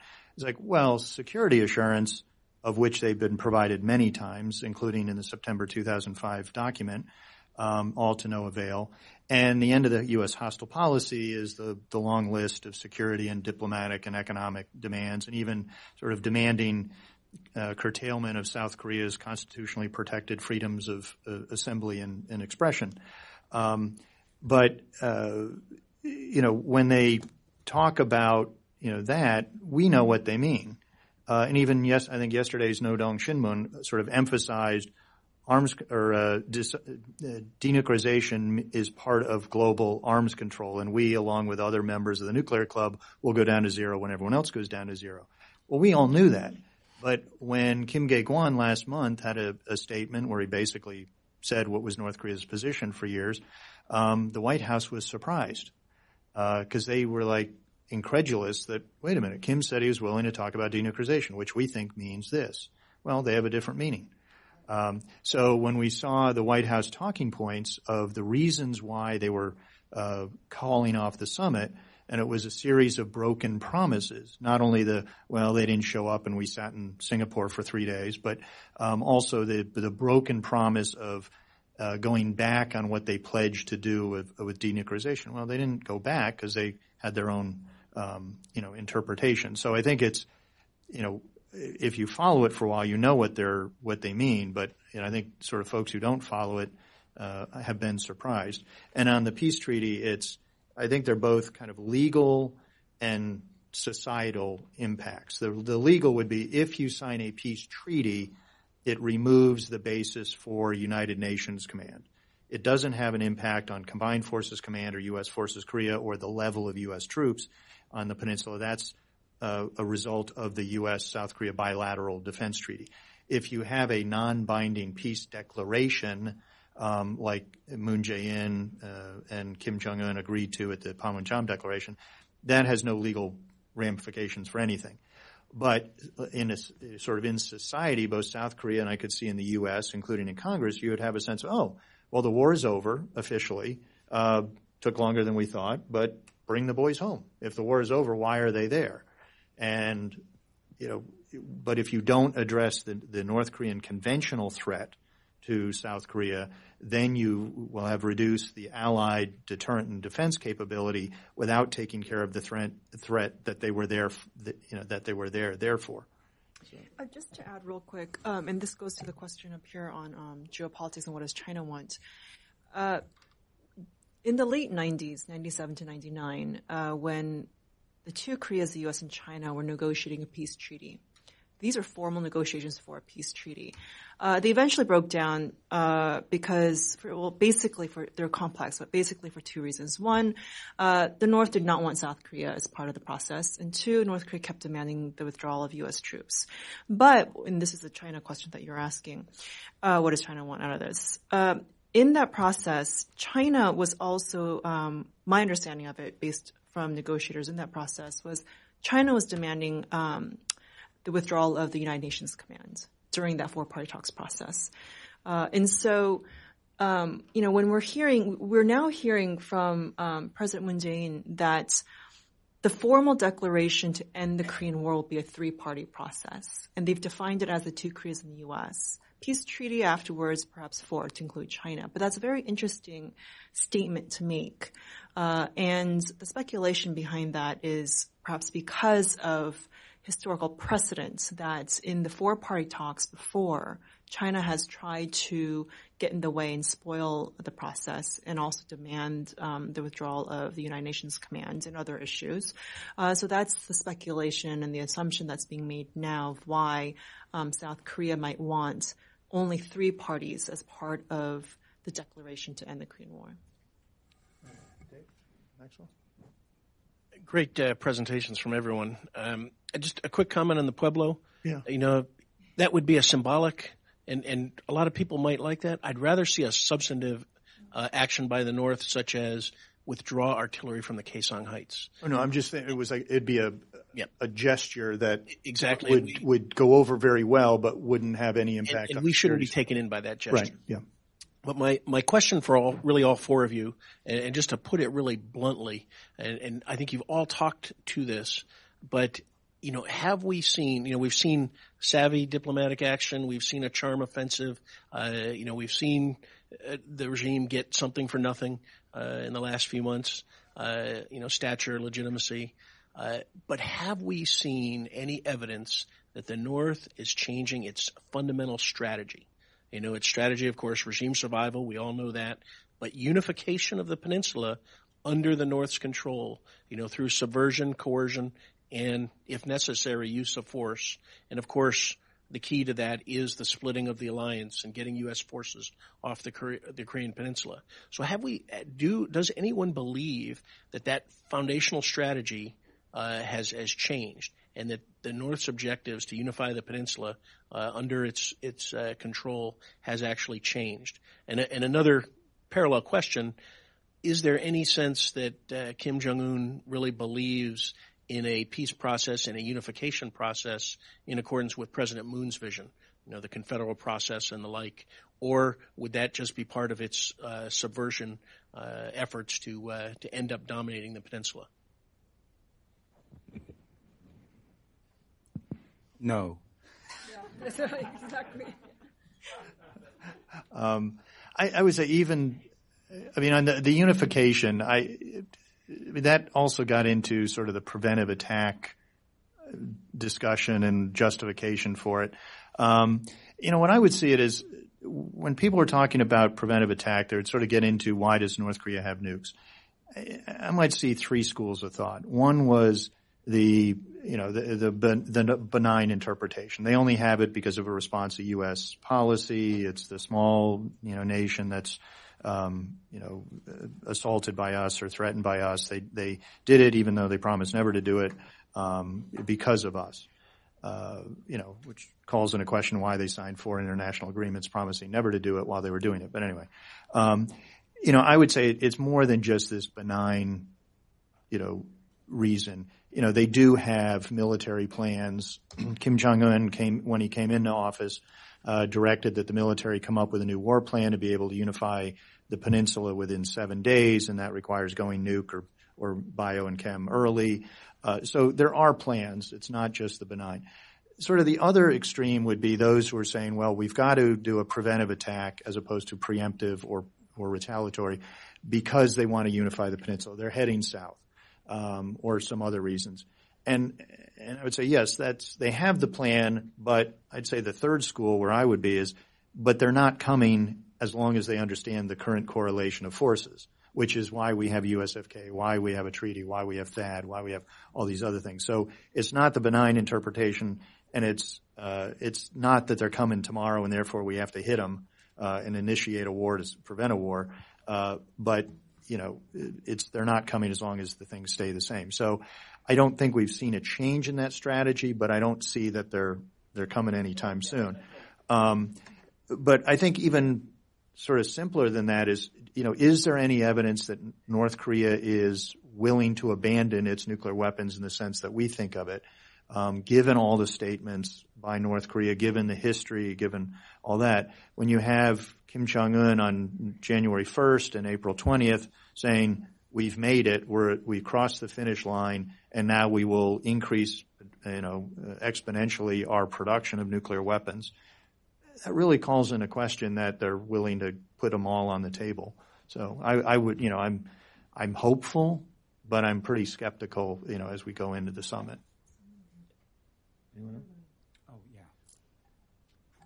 I think for North Korea, the ultimate goal to reach a communist nirvana state of unifying the entire Korean peninsula on its terms of liberating the South is a non-negotiable proposition. It must happen. If we take a patronizing view of North Korea, and let's face it, almost all of us do almost all the time, we would presume that Pyongyang is simply content to muddle through. Yes, go berserk, lash out, say crazy things, kill cronies and relatives, and then say, I changed my mind, let's talk, and repeat that cycle in perpetuity. I don't think so. It's worked wonderfully for North Korea over the past decades because South Korea and the United States are understandably risk-averse. There's simply too much on the line to escalate tit for tat with North Korea. So even in the face of egregious lethal attacks, there has never been an instance of the U.S. or South Korea resorting to military retaliation. That is the simple truth. But how long can that go on? If you are the Kim regime, do you take satisfaction, reassurance in that status quo when the income disparity between the two Koreas are increasing each year? South Korea is, conservatively speaking, 50 times richer than the North. This is a problem. It raises the very thorny question of why is the continued existence of the DPRK really necessary? When your own people are crossing the border into that other Korean state, you have a problem. So you need one day to be able to not only censor and bully the South, but obliterate it. And that's the ultimate game plan. And I think they're making progress. I think we have time for one or two more questions before we shift to our second panel, which will be focusing on Japan and sort of the impact that all these mind-boggling changes in the last several months on the Korean Peninsula have had on Japan as well as Prime Minister Abe. So we're going to bring up our second panel at about 3 o'clock, but I think we have time for another one or two. I'll try the woman way in the back. Hi, Hannah Rudolph, MUFG Bank. Thank you so much for this session. I was wondering if you could talk a little bit more about U.S.-South Korea relations through this. As you have mentioned, Moon is obviously very invested. He seems very confident in this process. To what extent has the White House kind of relied on this mediation, and how much of that is a good thing? And then if the process is eventually deemed a failure, as many skeptics think that it will be, what is the potential for a U.S.-South Korea gap in that? That's a good one. Do you want to address? This is open, right? Yes, yeah. We have cameras. Why don't you address it first? I worry, but I will get, yeah. When we ponder on intentions, why did Kim Jong-un change his tune from molto agitato to placido on New Year's Day? There are 4 plausible explanations in descending order of irrelevance. What did I say? Ascending order of relevance. First, Kim Jong-un woke up on New Year's Day, had a change of heart, and decided going forward he's going to be a nice guy. Highly unlikely, right? Second, Kim Jong-un was so overcome with gratitude toward President Moon for his patience through that bluster barrage in 2017, he decided to reciprocate and send athletes and cheerleaders to the South for the Winter Games. Probably not true. Then third, this is the Trump administration's take. Kim Jong-un was compelled by the tough rhetoric and the threat of the use of force and tough sanctions enforcement to change course. I see no evidence to support that. It could be true. Probably partially it's true. But when you think of the statement by President Trump on August 8th, fire and fury, which the world has never seen before, 3 weeks later, on the 29th of that same month, which is known in the North and South as National Humiliation Day, for it was on that date, August 29th in 1910, that the Korean Peninsula was colonized, and Kim Jong-un kindly explained that this was a message to Japan. He fired a missile over Japan on that day. Then came total destruction, Rocket Man on a suicide mission at the UN General Assembly in mid-September. 2 months later, Kim Jong-un fired an ICBM, the most powerful to date for his nation. It does not strike me as the behavior of a terrified man. So my take is all this has been preordained, pre-planned, because North Korea has shown it goes through cycles of provocations and then peace ploys.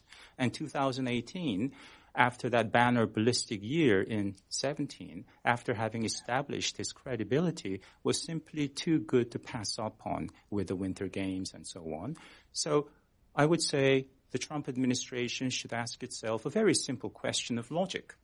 At what point between February 9th and March 8th, between Mike Pence's invalidation of North Korea's outreach to the South at the opening ceremony of the Games on February 9th, and March 8th, when President Trump impulsively agreed to the summit proposition by Kim Jong-un, at what point during that month did North Korea's intentions go from fake to genuine? We're being played again.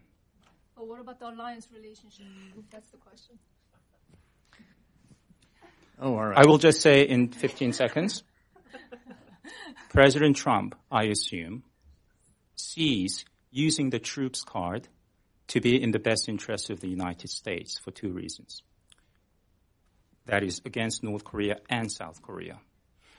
We know that previously President Nixon used the troops card against South Korea, entirely actually, withdrew an entire division, 20,000 troops in 1970 and 1971. And in 1974, before he was forced to seek a job elsewhere, he actually seriously considered, he had made up his mind to withdraw U.S. troops. And then Jimmy Carter talked about it, of course. And then in the Bush years, George W. Bush, more American troops were redeployed. So in, let's say, withdrawing 5,000 or 10,000 troops, President Trump will likely calculate he is sending a stern message to both Seoul and Pyongyang. So you keep cozying up to the North like that, you're on your own. Fend for yourself, as he himself said during the campaign. To North Korea, President Trump will think this is sending a very strong message. We are removing our troops from the South, thereby we will no longer allow our troops to stand in harm's way within the range of your artillery. Thereby, we will be more prone to strike first. Now, it may work, but I think that is a false hypothesis. Probably it will work in North Korea's favor, not U.S. interest. Just to quickly answer your question, I'll answer the second part of your question about U.S.-ROC alliance if the summit fails. I worry about potential decoupling, not in the way that, not an extreme decoupling, but I do think President Moon has invested himself so much that if the summit fails, which I don't think it will, so we're just talking about that scenario, I do worry because I think the inter-Korea momentum is already there and President Moon will want to continue that. So that puts President Moon in a very difficult situation trying to balance U.S. and North Korea. But I worry about just us being on the same page, particularly if the summit fails. Yeah, I think the relationship right now is complicated. I mean, it's been strained because of President Trump's comments both during the campaign and after entering office on the chorus, the FTA. It's been strained given the comments about the alliance, kind of free-riding, ungrateful allies, particularly a lot of criticism of Japan and South Korea. Sort of during the campaign, seemingly making alliances a business relationship. We should get reimbursed 100% or we walk, which is not what alliances are based on. They're based on shared values and shared history, particularly the U.S.-Korean alliance, which was forged in blood. Those of us who have children in the military don't see our children as there as a money-making operation or mercenaries. They are there for principles and shared values with our allies. And then when it comes to inter-Korean relations, there was concern about President Moon because he's progressive, and how far left would he go. But during the campaign, his campaign, as well as once he came in office, he really shifted more to the center. We saw him reverse his policy on THAAD, on Kaesong, admitting it would be a violation of UN resolutions if they were to reopen it. Without prior approval. He even was saying that now is the time for pressure, not engagement with the North, because his open hand of dialogue was rejected several times by Pyongyang. So there was no strain on the inter-Korean aspect. Now that Moon has sort of taken the bit between the teeth and moving very quickly in trying to improve relations with the North, perhaps due to concern about a U.S. preventive attack, now he's sort of straying, further from where we have been. So I think right now President Trump is on board with this positive momentum. But if things don't progress as well, either in the summit or subsequent negotiations, then there could be, I think, growing U.S. criticism or suspicion of Moon if he continues moving quicker down the path than the U.S. would be willing to. So I think Moon is, like his progressive predecessors, less willing to sort of demand high conditionality and high reciprocity from North Korea, more so than the U.S. So if the more we diverge on inter-Korean relations, then I think even the tensions that were coming out but largely papered over this special measures agreement negotiations and the chorus, then they may start coming out. And if the South Koreans see the U.S. as being the impediment or the reason for a failure of the summit, then I think we may see more South Korean domestic criticism of the U.S. as, the U.S. is getting in the way of improved inter-Korean relations and maintaining peace. With that, I think we're going to have to bring it to a close. So we will we'll bring our second panel up. But as we do that, if you could join me in thanking our first panel.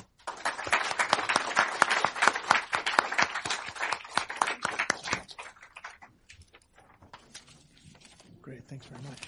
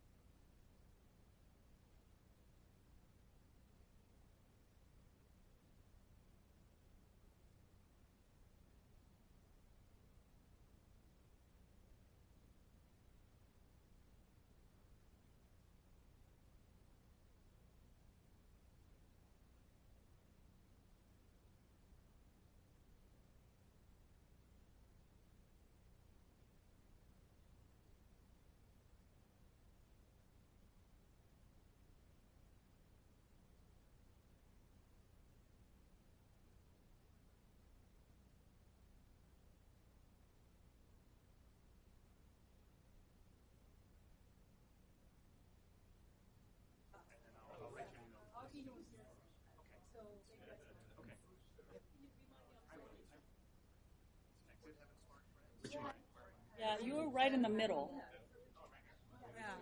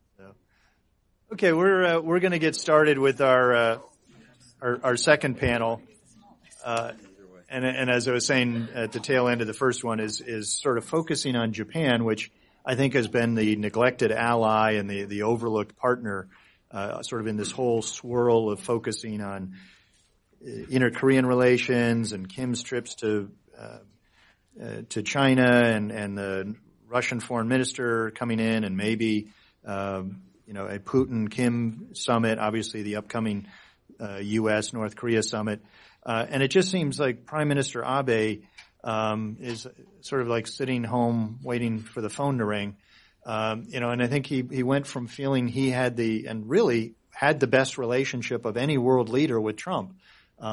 He was I think the first leader to meet with him after the election, and maybe the second after the inauguration, and gave him the big golf club, whatever, gold-plated or something. And it seemed like he had the best relationship, and as if the two of them are walking shoulder to shoulder, side by side, and then Abe's like, well, isn't this great, Donald, and Donald's now hightailing it, for the summit.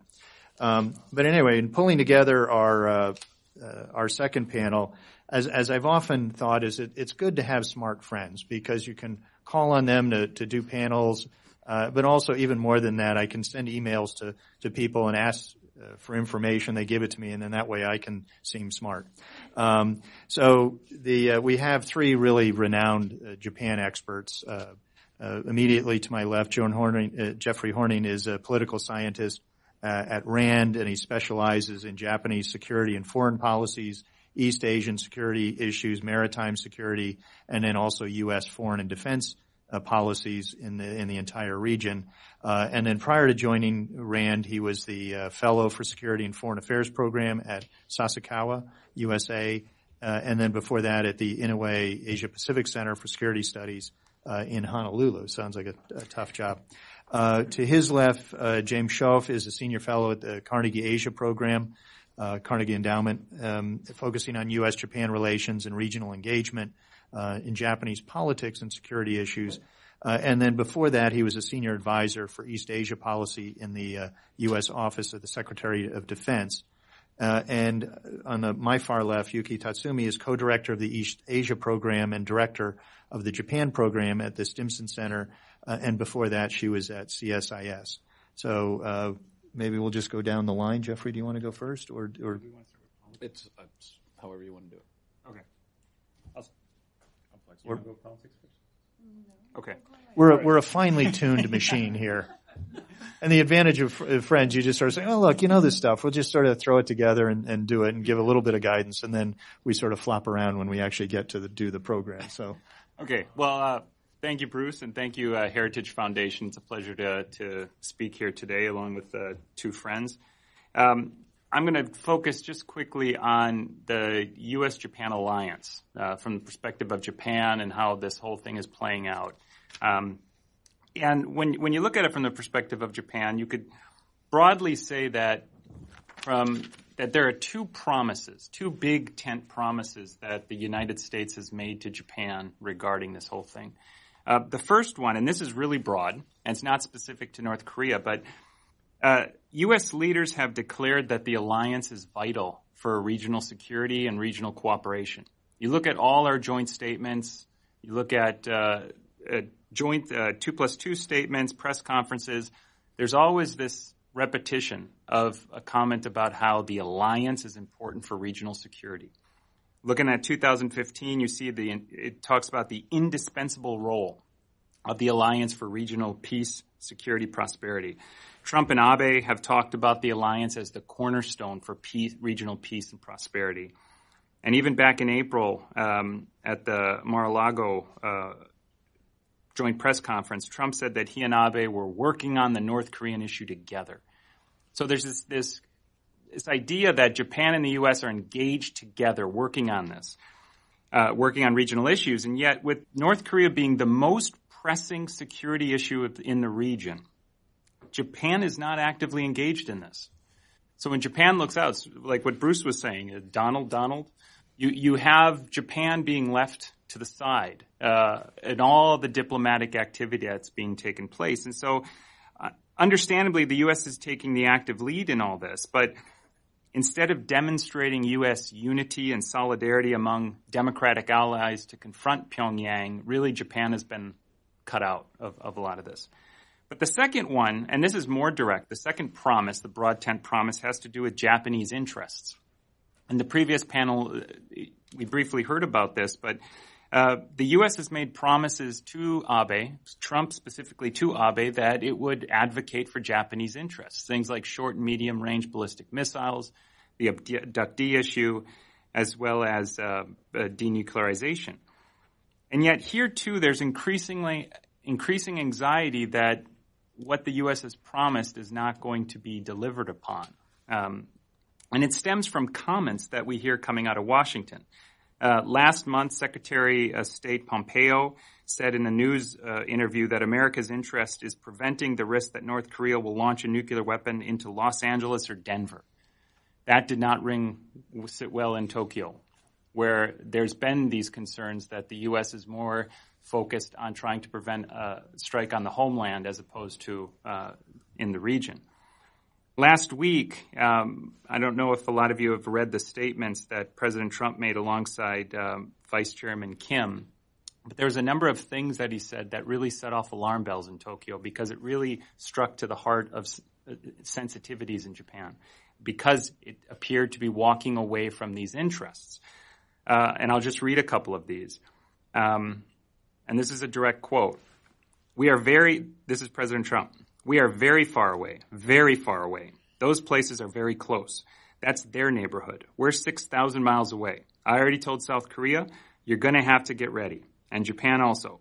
I think they really want to see something great happen. Japan does, South Korea does, and I think China does, but that's their neighborhood, not ours. That again suggests that the United States is more concerned about the homeland as opposed to what's happening to missiles that could strike Japan and South Korea. Similarly, President Trump and Abe have been in lockstep about maximum pressure. This has been from the start. The two have been talking about the maximum pressure campaign. And then on Friday, President Trump basically said he wants to retire the phrase. The same day that Defense Minister Onodera is at the Shangri-La dialogue using the phrase. And so here again, there's this little out of step with one another. And when President Trump also gave vague references to a phased approach to deal with nuclear weapons, it stands in contrast to the immediate CVID approach that has been being pushed by administrations. And then the big one for Japan is, of course, they've been pushing for abductees. And when President Trump was asked directly by a reporter last week, did you raise human rights issues with North Korea or with Vice Chairman Kim? He said no.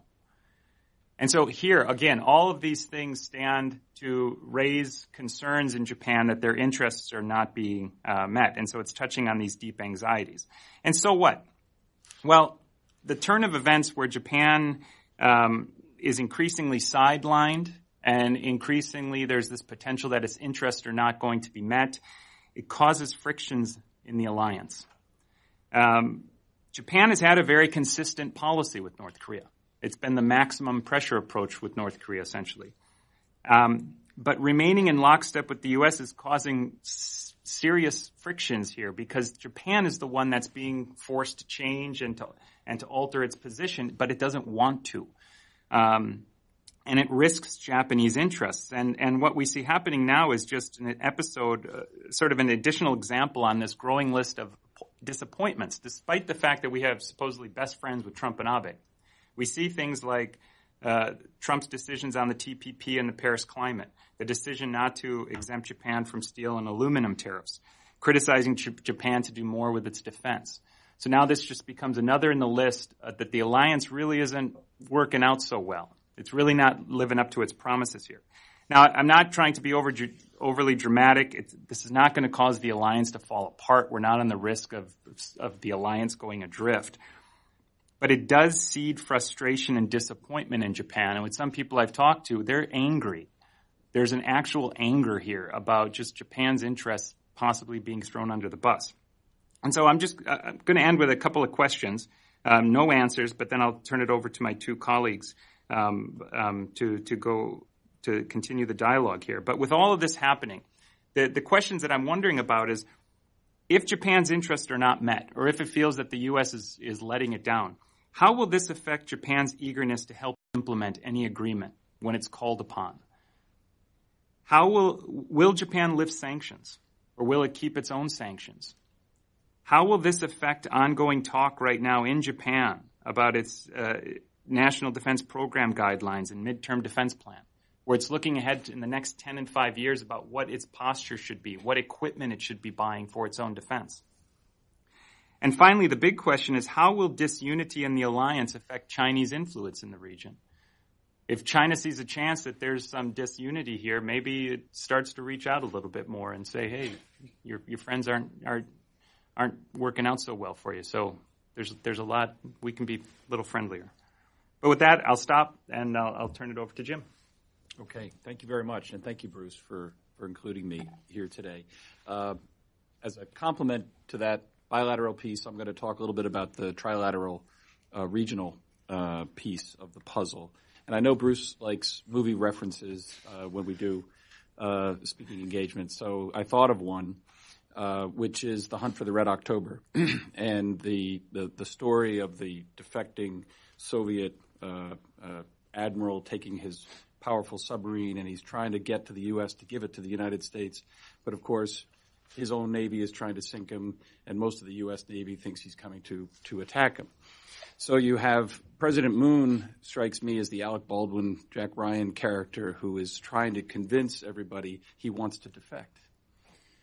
And the Japan, Abe, is the skeptical general who says, this guy's coming over here simply to lob some nuclear weapons on top of us. We've got to stop it. And Trump is kind of like the national security advisor guy who says, I'm a politician. When I'm not kissing babies, I'm taking lollipops out of their mouths. And he sees an opportunity, but he's also a little wary in this situation. But what's striking to me in this little comparison is the situation we face ourselves in right now, because Moon is making this argument essentially to Trump personally. And it's not only that we shouldn't destroy North Korea, or we shouldn't actively pressure or try to hinder North Korea. We need to help him. The argument from the Moon government right now is that Kim is surrounded by people who are skeptical of his willingness to change a course for his country. And we need to be proactive and take steps to empower him or make him look better, give him ammunition in his internal debates. So even though we're on the same team, even though we have the same goals as allies, we're going to argue a lot about what's the right thing to do because of our different perceptions of what Kim Jong-un really wants. What's the real motivation? Is he defecting or is he not? So the quid pro quo, or the dance that we have to do is, and that Trump and Kim have to kind of figure out, or it's being discussed, I guess, in Panmunjom right now by Sung Kim and his colleagues, is what is the proper balance of kind of good faith measures. First of all, what's the basic framework of the agreement? There will be a commitment to denuclearization and probably some kind of commitment, if the meeting goes forward, to kind of a diplomatic normalization for and peace for denuclearization. But what are some of the upfront symbols and trades that can be made that give it some tangible quality and give it some momentum?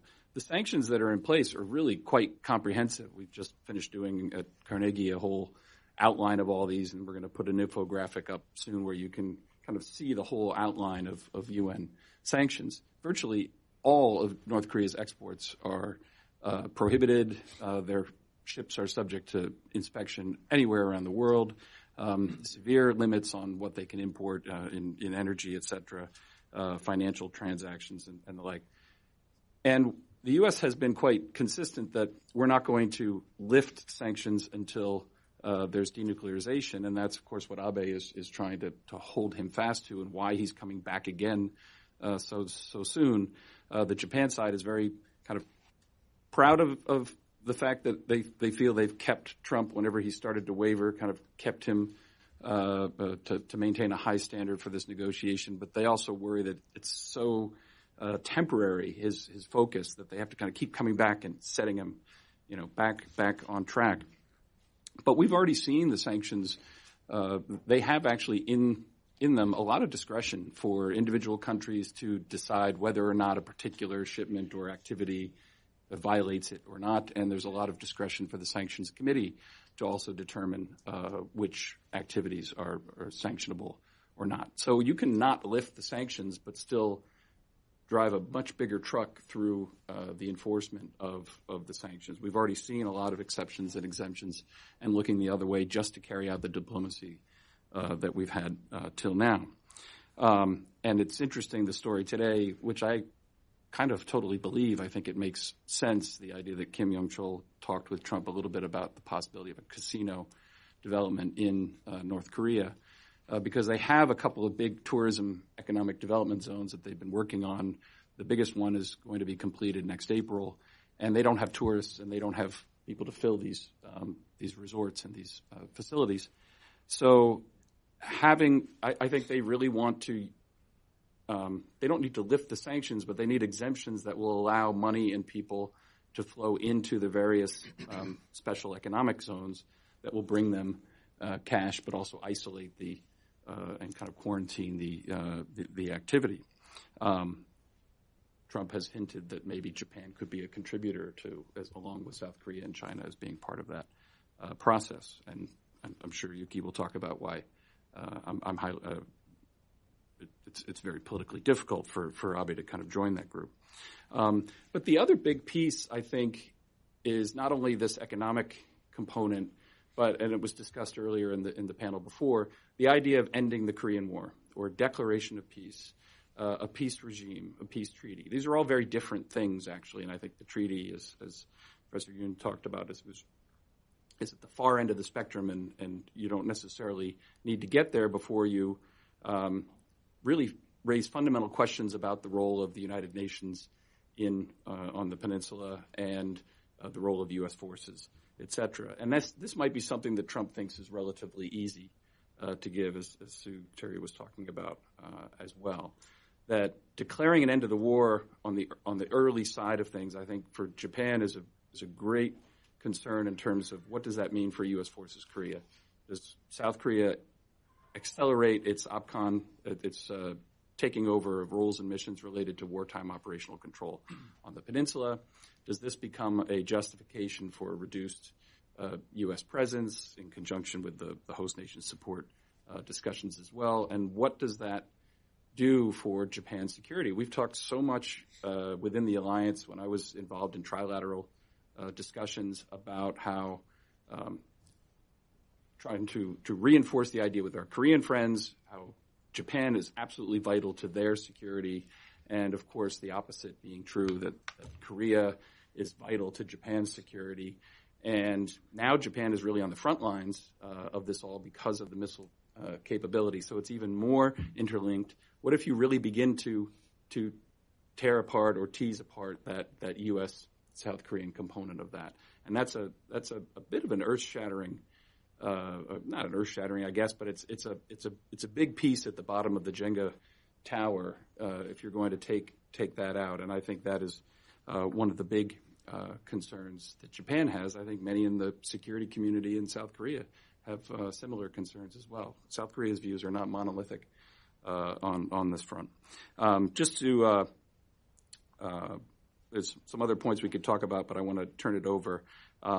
Overall, my overall kind of takeaway, having watched this for a little while recently in the Trump era, but having watched it for several years in a variety of ways, especially with Trump, I would forget about the words that he uses or where we're at any particular moment. So, yes, it's upsetting that Pompeo said certain things in his confirmation hearing. It's upsetting that Trump talked about, I don't even want to use maximum pressure anymore. We're getting along well so nicely.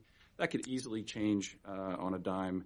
And to me, that's a distraction from the key issue, which is if we go back to that kind of hunt for the Red October scenario, if you have a situation where you don't know whether this guy's going to defect, in which case it's a great prize that you've been looking for, or if he's going to attack you and it's a tremendous catastrophe if you don't respond appropriately.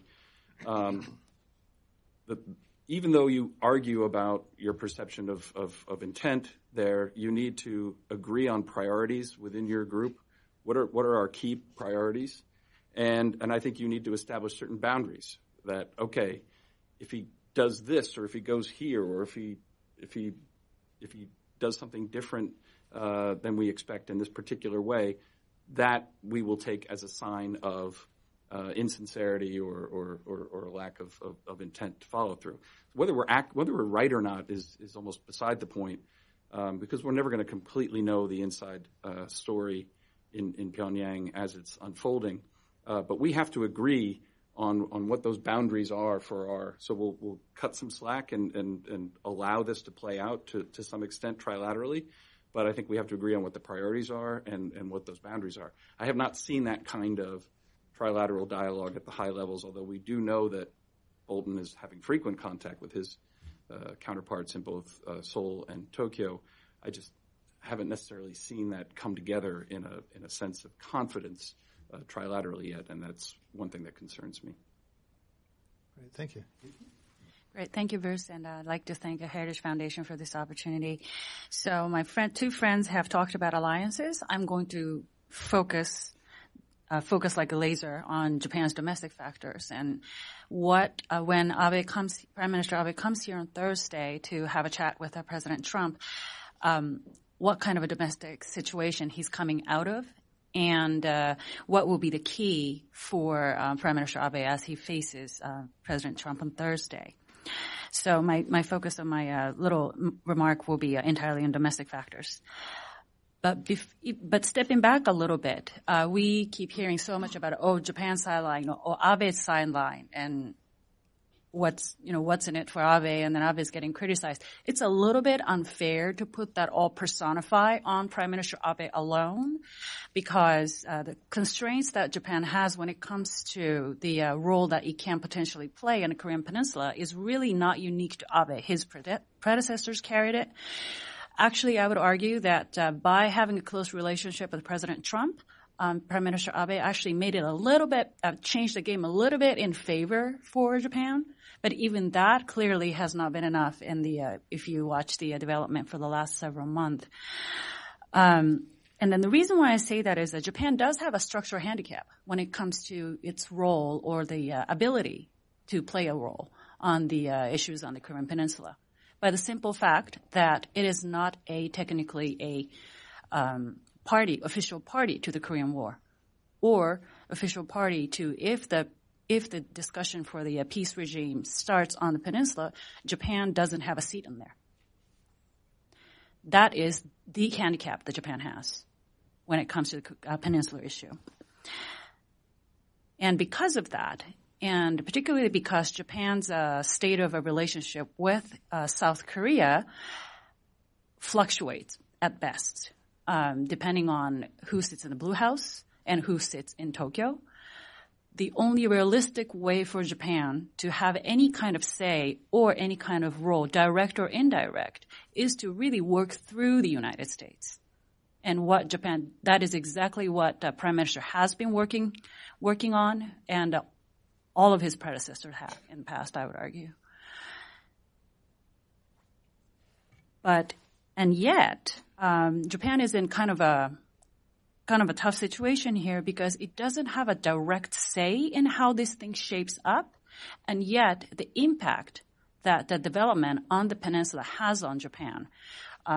Both Jim and Jeffrey talked about potential impacts on its own alliance with the United States, and then also its own defense capability and defense posture. Those are profound. So Japan is in a situation where it faces a peninsula or the security challenge that it may not have a direct role or shaping role of its ultimate fate. And yet, whatever the fallout coming out of the peninsula affects them so profoundly. So it's really not the great place to be. I don't envy Prime Minister Abe. I don't envy his predecessors. I don't envy my predecessors. I don't envy his predecessors. I don't envy my friends in the government who's working through all this. But Japan is in a situation where it faces a peninsula or the security challenge that it may not have a direct role or shaping role to of its ultimate fate. And yet, whatever the fallout coming out of the peninsula affects them so profoundly. So it's really not the great place to be. I don't envy Prime Minister Abe. I don't envy his predecessors. I don't envy my friends in the government who's working through all this. But what's often gets missed in the headline is that Japan does have an essential kind of an indirect, I got your back kind of role to play that long way down the road, Jim and Jeffrey already mentioned a little bit, and also in the previous panel, I think Do-yeon and Sumi also talked about it a little. For the any kind of denuclearization agreement to be steadily, solidly implemented, and even argue going down further down the road, and the reunification process goes in a somewhat stable manner, Japan's financial assistance or economic assistance, or when it comes to denuclearization process, technical assistance can be really essential in making the process sustainable and stable. And even beyond that, I just recently saw a news headline that U.S. Air Force F-22 will be on a rotation and the station in the Kadena Air Force Base in Okinawa until the end of June. So what U.S. can subliminally send message to North Korea and China by having an access to the bases across Japan and the ability to get its own asset in and out of Japan to send a certain message, conduct certain military exercises. This is even peacetime. Those are not irrelevant. It is actually quite important. So Japan does have a role to play, but as Jim alluded to, Japan is constrained. This is not unique to Prime Minister Abe, although it can be a little bit unique to Prime Minister Abe for certain issues. But so constraint number one, Jeffrey and Jim already raised it a little bit, abductees issue. Prime Minister Abe has probably harder time to have a kind of a leg room, a wiggle room on this compared to his predecessors because of his own personal interest and his own personal commitment that he pledged on this issue. But I would also argue that only Nixon was able to go to China. Only Abe can change Japan's current official position in North Korea if he so desires and if he sees that it serves in Japan's long-term interest in when it comes to a role that it can play in Korean Peninsula. Currently, as Jeffrey alluded to, Japan's official position is abduction issue needs to be completely resolved before Japan can engage in any kind of normalization talk, any kind of economic assistance, any kind of discussions with North Korea directly. Abduction issues a resolution first. And there are so many reasons why this is the position that is incredibly hard to adjust politically. This is an emotional issue. This is a humanitarian issue. I've spent some time with abductees' family about 10 years ago when their family came here for a visit and met with senators and congressmen. If you spend any time with them, it's not possible to disentangle yourself and not to sympathize with the desperation that they feel. And to them, Prime Minister Abe is their almost like a last hope. So it is incredibly hard for him to move even an inch on this issue. But when you step back and look at what Japan opportunity costs Japan is actually paying by not being able to adjust that position, is also quite substantial, because it is actually relinquishing the only leverage that it has to offer. So that's constraint number one. And constraint number two, even though it is not still a catastrophic rate, Prime Minister Abe's his own political standing within Japan is weakening. And if this were 10 years ago, probably other LDP senior Diet members will be jockeying behind him to get him out of the office and get into his place. The only reason that's not happening is twofold. A, LDP really doesn't have a very strong heir apparent within the party. And B, Japan's opposition party practically has given up to play a credible governable opposition party role. And to me, this is surreal because I looked at Japanese domestic politics through my graduate studies. This is like Cold War politics in Japan where opposition party would just say no to whatever the LDP says. And then actually worse than Cold War, I would argue, because during the Cold War, at least you can couch it in an ideological opposition, socialism versus democracy, anti-alliance, pro-alliance. You don't even have that anymore. And all you see is opposition try to pick an issue on, basically they're not having a policy contest. They are picking up on the way that because they don't like the certain way that his cabinet minister answered the questions, or some senior government official came into the hearing and their attitudes were bad. I mean, they were picking on those things. So they've completely given up on playing an essential, presenting an alternative. But Japanese economy has actually slowed quite a bit in the first quarter, and April number is not really great. So now there is this concern that if the economic indicators won't improve by the end of the second quarter, there were a lot of people that are out there that saying is Japan re-entering a recession, and that's the last thing Abe needs, to stay in power and stay as a politically strong leader. So those are big two constraints that Abe is going up against. As he lands tomorrow or Thursday morning, I'm not quite sure the official party's schedule. But the biggest challenge for Prime Minister Abe when he sits across President Trump on Thursday is that President Trump, as he now well knows, is very transactional president. So for Prime Minister Abe, even given the very cordial relationship on a personal level that he has with President Trump, when it comes to hardcore policy issues, basically you need to take care of our issue because we're buddies doesn't really work. Prime Minister Abe needs to be able to present a package in front of President Trump in a way that a transactional president can appreciate. So to put it bluntly, hey, please don't forget about abductees issue. Don't just don't just walk away happy with ICBM deal. We need these. But as long as you keep these issues alive in your dialogue with North Korea, here's what my government is prepared to do. And can he present that list? I think that would be the biggest challenge that Prime Minister has on Thursday. So I'll leave it at that. Thank you. Great. Thank you all. I wanted to pick up a point that several of you made on, and even just this transactional thing is, Jeffrey, when you mentioned that if Japan feels neglected, sort of how eager would they be willing to jump into, funding an agreement? And then also if the abductee issue is not fulfilled, then how much would they want to do?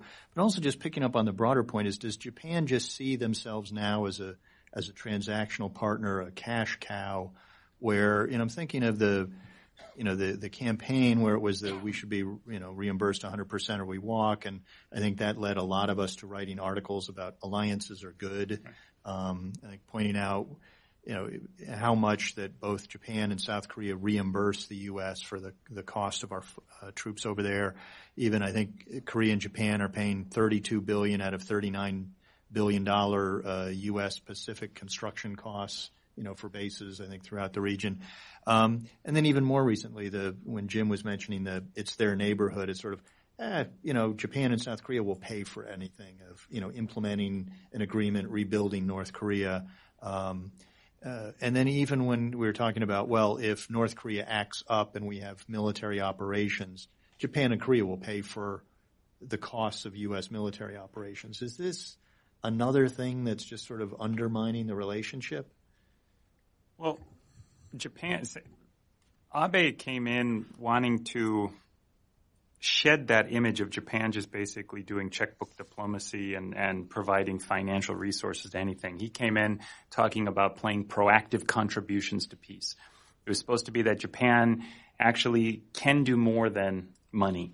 There's other parts to that, but to really simplify it. And so this whole, there is the argument that if no matter what happens here, Japan has no other options but to support it. And yes, because it's in its interest, it will provide money. Japan doesn't want to just do that. Jim was talking about, the bases.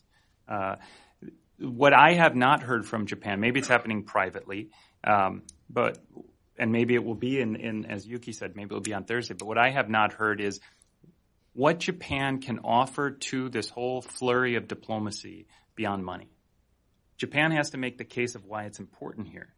It is structurally disadvantaged, as Yuki said, but if it could offer an argument up about technical assistance, about expertise with nuclear issues in terms of manpower, in terms of all that it's done to the IAEA over the years and all that sort of expertise that it's built up. And then the bases, as well as everything that Japan has with ballistic missile defense and just the play on values about alliances and democracies playing together. If Japan could make an argument about why it's important, then it could really push away from this transnational image. It wants to, but unfortunately, I think it keeps getting sucked into that vortex. And when President Trump makes a comment about, well, if there's a war, South Korea and Japan will pay for it, and you have a little knee-jerk reaction here and there of no, we won't, but there's no sustained sort of narrative out there that Japan is more than just the checkbook. So it seems like they're not in the room, but they're going to have to pay for whatever I think there's other nations. I think there's an assumption. Yeah, and that's my concern is that Japan might say, no, we're not. How about that? Well, that happened in the agreed framework with when the United States agreed to provide North Korea with a light water reactor and committed essentially Japan and South Korea to provide and pay for that. That was part of what Japan vowed never to repeat, and so when you had the six-party process, that was part of what the justification for that was, and you at least had Japan as part of a group that was in theory part of the agreement and then part of the implementation of the carrying it out. We've gone back to this bilateral, trilateral series of discussions, which is problematic in its own right. If there is, so much depends on what Kim actually offers up in terms of substantive signals or tokens or first steps of denuclearization. But if there is something to work with there, that gives him a little bit more cover, I think political cover domestically, to at least be a little bit more forthcoming. Okay, we're actually getting somewhere. I think you're going to need, so in the Iran nuclear deal, which is now still in jeopardy, but that the oversight of that deal they created a multilateral commission of the members that put that together. There's a commission with representatives from the different countries with the IAEA that meets, that comes up with the plan of how things are going to be certified, that reviews the IAEA's report on how things have been checked, that deliberates and decides whether they accept this or reject this or want to follow up here, et cetera. You're going to need some kind of multilateral oversight of any kind of denuclearization agreement, I would think, in North Korea. And with KEDO, for example, too, you have to build up institutional knowledge over what's been agreed to, what's been done already, what's coming down the pike. So I would see Japan potentially as pushing for, and I think the U.S. should be pushing for as well, a multilateral, even if the deal is done bilaterally or trilaterally, there should be a multilateral group that has that role. That's an opportunity, I think. On the flip side, if things kind of fall apart, et cetera, and you've got the sanctions, we need to re-increase maximum pressure. Japan's already been playing a bigger role on providing surveillance and reconnaissance, photos of ship transfers and sanctions evasion. So they could certainly play a role in helping counterproliferation and in that realm. And then one thing I think Abe could do that would give him a little bit more flexibility, but unfortunately I don't necessarily think he's going to do this. I think he should walk back the package deal idea, and where it's nukes, it's missiles, it's long range, it's short range, it's WMD, it's abductions, it's everything. Because I don't think that's realistic. I don't think the U.S. actually would, if they could get a deal on just a real deal on nuclear weapons. Who cares if North Korea has some missiles that I mean, a biological or chemical weapon is a weapon of terror, but it's not an effective weapon of war delivered in that kind of way. I think you could easily deter North Korea in that scenario. The key thing is the nuclear weapons. So if you step him back a little bit from that insistence of having to push, then I think you give him a little bit more flexibility in the group. He's got more reason to be at the table if the discussion is not necessarily about everything. Sort of on the domestic side, but continuing this theme is, Abe was seen as having the best relationship. Then the U.S. pulled out at TPP. Now Japan isn't exempt from tariffs.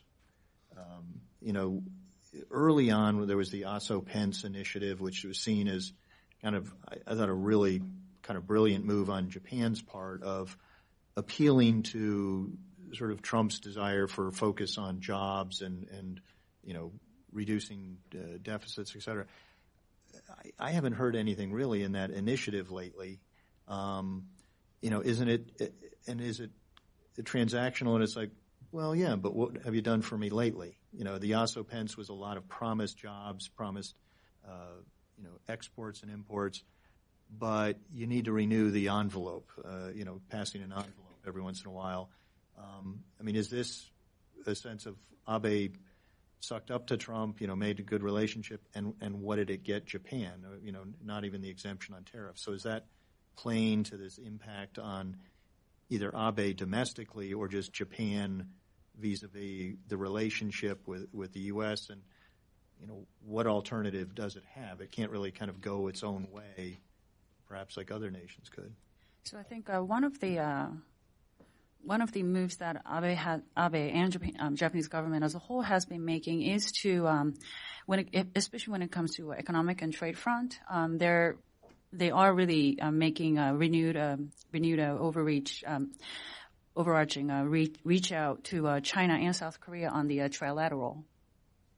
They had Abe hosted the trilateral Japan, China, South Korea trilateral leaders meeting in Tokyo not too long ago, and they have the regional economic, more dynamic regional economic activities was really one of the top agenda. And in a strange way, Japan and China actually shares this concern about the receiving this brunt of tariffs and this harsh trade measures from the United States. And obviously China and Japan are in very different places when it comes to its other dimensions of the relationship with Washington. But I think that's one of the ways that Japan is trying to soften the blow a little bit. In a sense, Japan and China also kind of need each other more than ever now that we have this rather unpredictable American president, that while Chinese Premier Li Keqiang was visiting Tokyo for the trilateral, he also did stay on for the bilateral meeting to have a meeting with Abe, but then he spent a long time in Japan. He went to Hokkaido, he went to Toyota facility, he went to governor's meeting, and he really talked about, this is the opening of the, renewed relationship and friendship. Granted that they are trying to take advantage of the anniversaries, but I do see a desire on both parties to have a more I wouldn't call it still friendly, but then still like a mature and at least constructive relationship that I think they continue to disagree. They will always continue to disagree on certain sovereignty issues, like Senkaku. But I think they're at the place where they really feel like it's in both of their interests to re-engage when their interests meet, which is economy. So that's one way that Abe has tried to, I think, navigate through this. But then I think the challenge Abe has at home now is really Japan's own economy. That his Abenomics really hasn't brought the kind of revitalization of the economy that Abe promised when he came back to power in 2012. And a lot of people are having, more people are asking questions about it. And Abe is still relatively politically safe because his opponents are way, way too weak to get him out of the office anytime soon. But then now, let's say 6 months ago, everybody thought Abe's re-election as LDP president this coming September is a given. I think there are, quite frankly, I think there are some poll results that are showing that maybe public is having a different mind about it now. Mm-hmm. So, although it really hasn't still come together as a unified force against Abe staying in power beyond September this year, his domestic political standing is solidly kind of eroding, and that also hamstrung him to make difficult decision on foreign policy. So it's a little bit of a murky dynamics that are being played out within Japan that affects Abe's own ability to do things outside Japan, including this executing of proactive contribution to peace, or try to argue in front of President Trump that why Japan needs to be, Japan is relevant to this whole North Korea game. Just quickly on that trade front, because I agree with you. Sometimes I go back and forth that Trump's trade policies and tariff policies is a way of potentially driving Japan and China a little bit closer together. But the flip side is Japan could easily choose to, as a strategy to keep Trump at bay, is try to shift the blame, keep the focus on China, and say, what we really need to do is gang up and deal with the real challenge. So they have a choice. Do they try to form alliances with the EU and China and others to push back against the United States, or do they try to push China under the bus in that regard? I don't know which exactly they're going to choose. Me neither. All right. Why don't we open questions to the floor? Again, see if we have a microphone or not. We'll start here. Ma'am.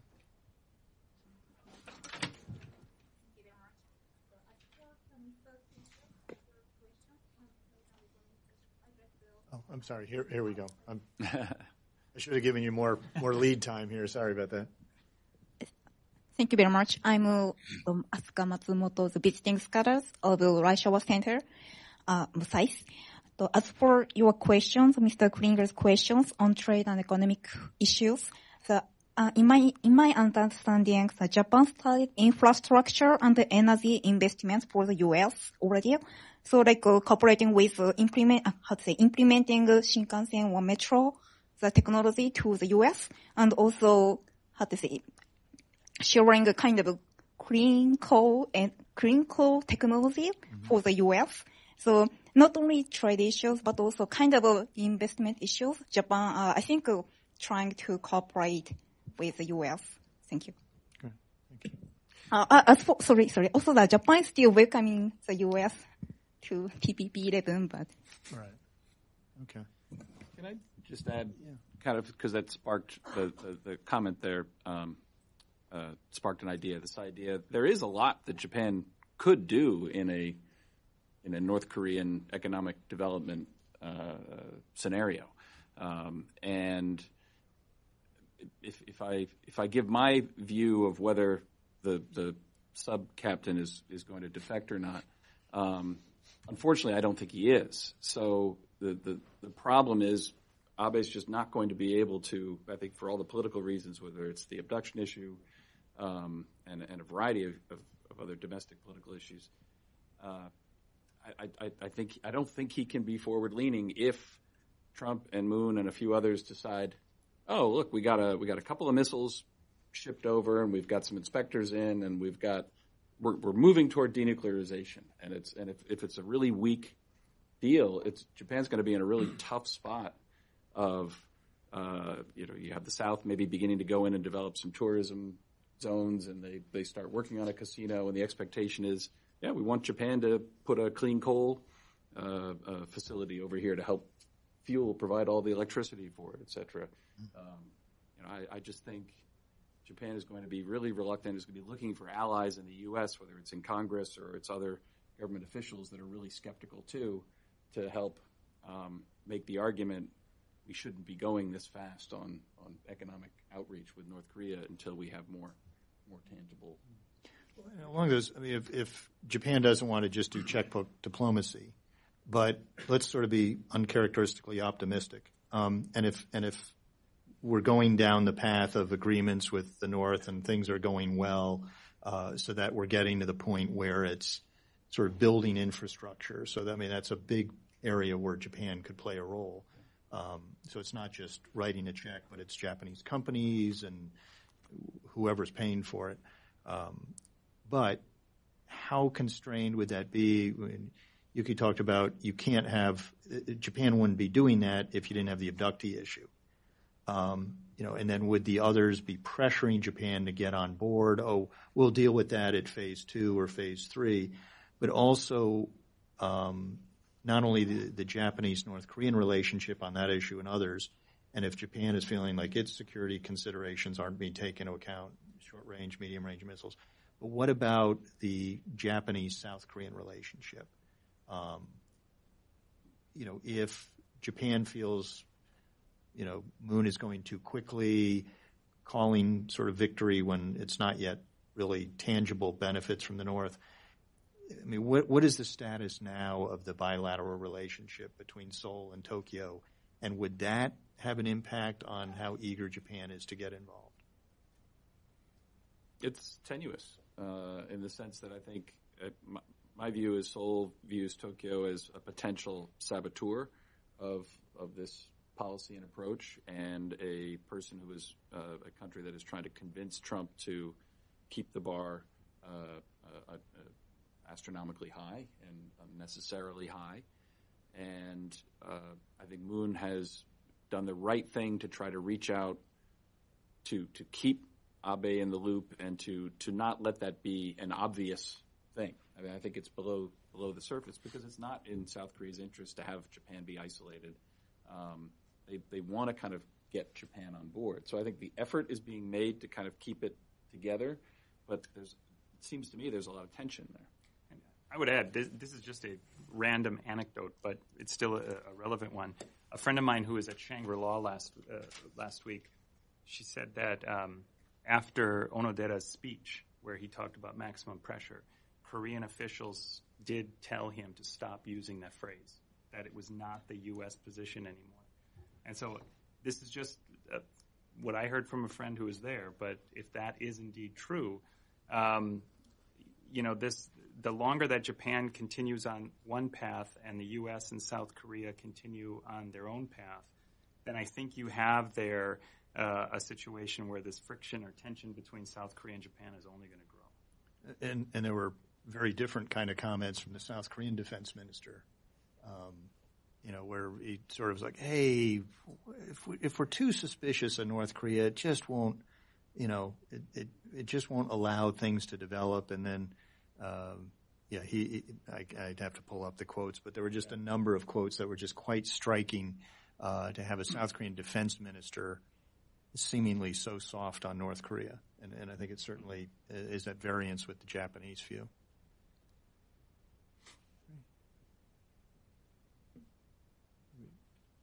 All right, well, we'll go with Dave and then the woman behind you again. Yes, Dave Fitzgerald, retired Foreign Service. I was just wondering, looking at this whole thing with Korea, those who have followed this over the years, there's a constant repetition. There's this sense that somehow, the idea that Japan is being somehow sidelined is an assessment that's based on a lot of speculation as to what is actually going to be coming from the Korean side before any of these agreements. It seems like we're getting all tangled up on what we might or might not be getting out of North Korea, and then what the next step will be, and the next step after that, and when is Japan going to get in? And Japanese tend to think more in terms of what is really in front of us. When Trump said that the problems are in their neighborhood, that's how the neighbor looks at it, is, what's the neighbor actually doing? And, it just seems to me we're sort of characterizing the Japanese posture a little bit with too much emphasis on their inability to act rather than the need to give them something concrete. And this is something that we actually need in our policy, is concrete results. And ratchet back on all the rhetoric. And the problem now is that you have a president who is so emotionally and politically involved in a rhetorical argument for the last 18 months that it's all rhetoric, and there's nobody looking at facts, or nobody wants to have a discussion based on sort of fact-based, fact-driven policy options. Well, I'd say we're analysts, so we always overanalyze. And then as an intelligence officer, you're right. And as an intelligence officer, it was like my job was to think of how things can go badly. It's sort of, you see a beautiful sunny day, it's like, I wonder when it's going to rain. And there was even a story of when Robert Gates was the director of CIA. He commented that when Directorate of Intelligence analysts smell flowers, we look around for the funeral, because we just assume someone has died. So we're always sort of thinking of how things can go wrong. But and I mean, that's really what intelligence officers or analysts do, is you think of how things can go, how the wheels can fall off. But I think especially in the current situation, I mean, we have North Korea, on the one hand you could say they're simply doing what Kim Jong-il did before, but they're doing it, on steroids. So Kim Jong-il had a 2-page playbook: threats, provocations, attacks, charm offensives. And so for 6 years, Kim Jong-un was doing the first page on steroids. He was doing a lot more rapid launches and nuke tests.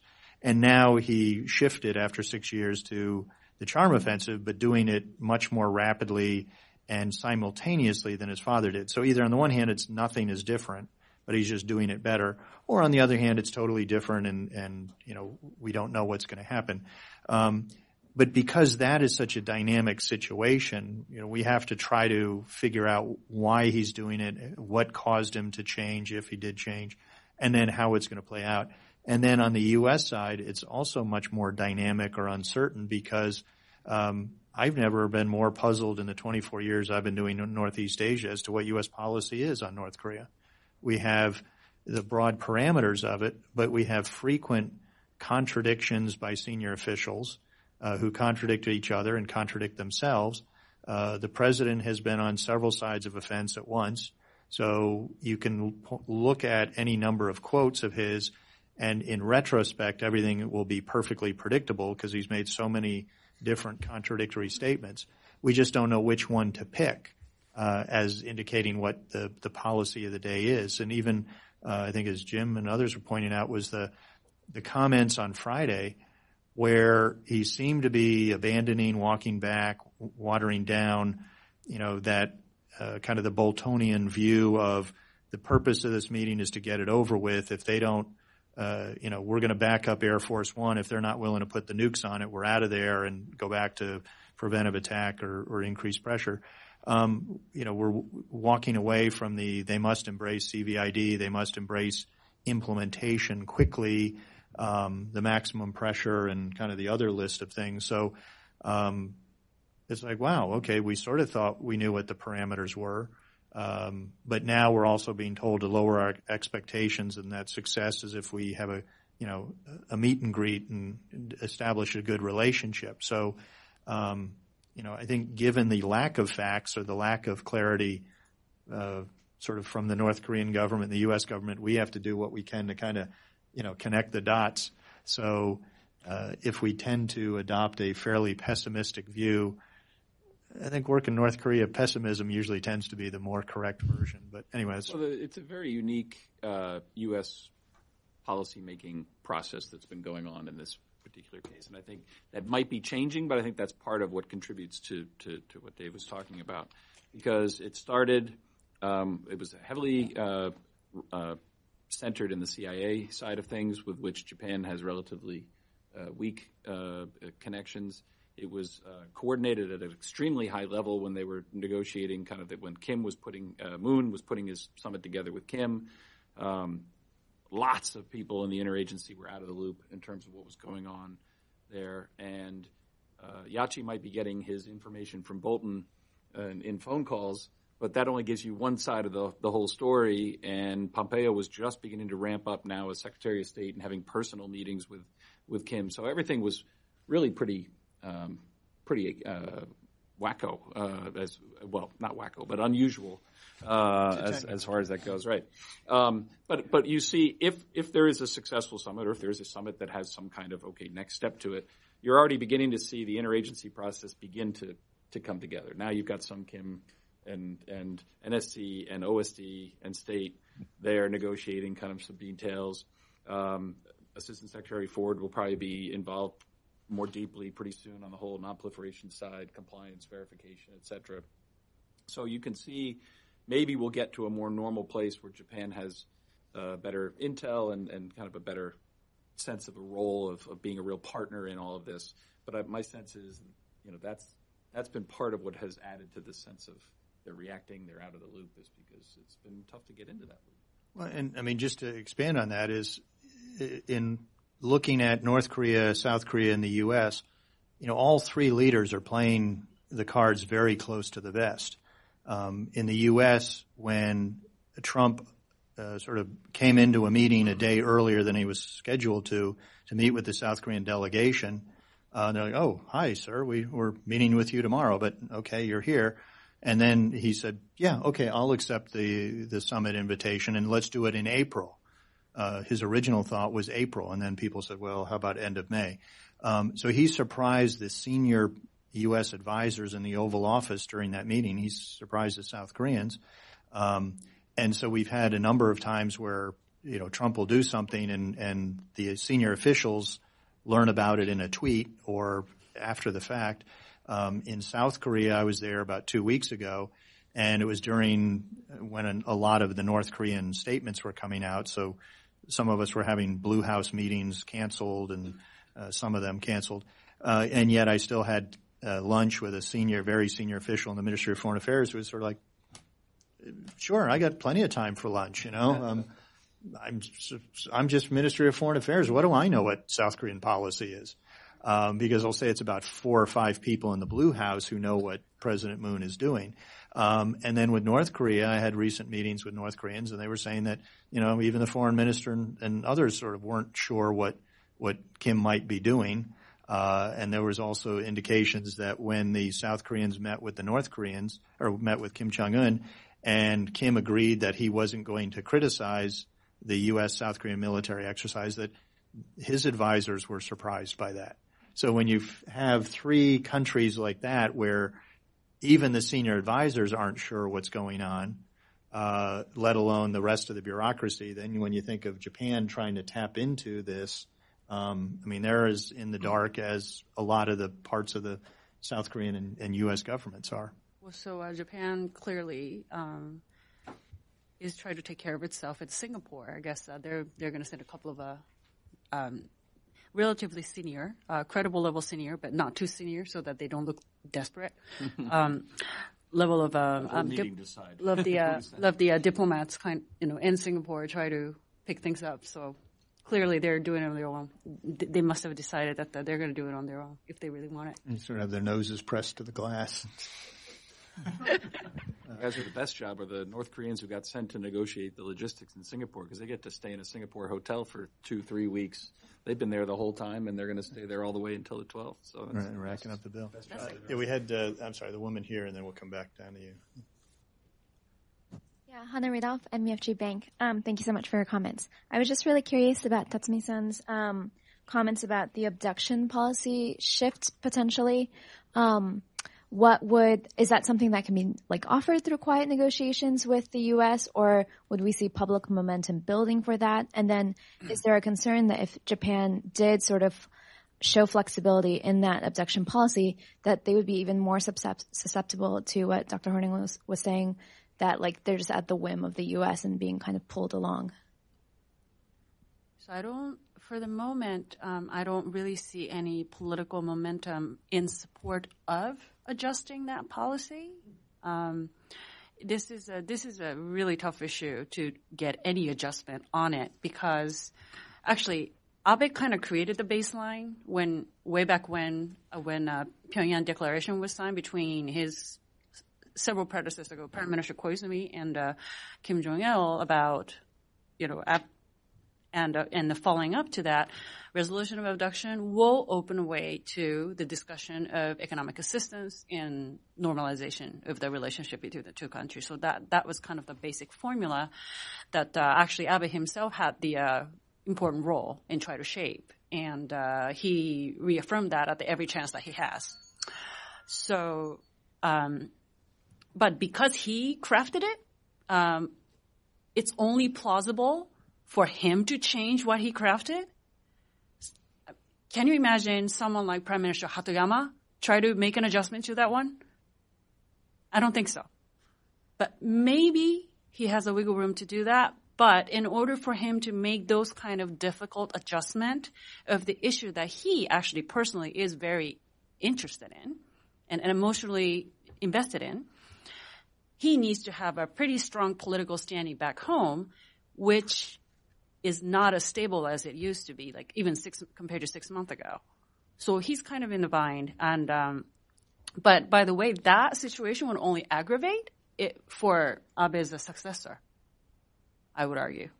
If he couldn't adjust it, I can't think of anyone except for perhaps Koizumi Jr. to be able to adjust it.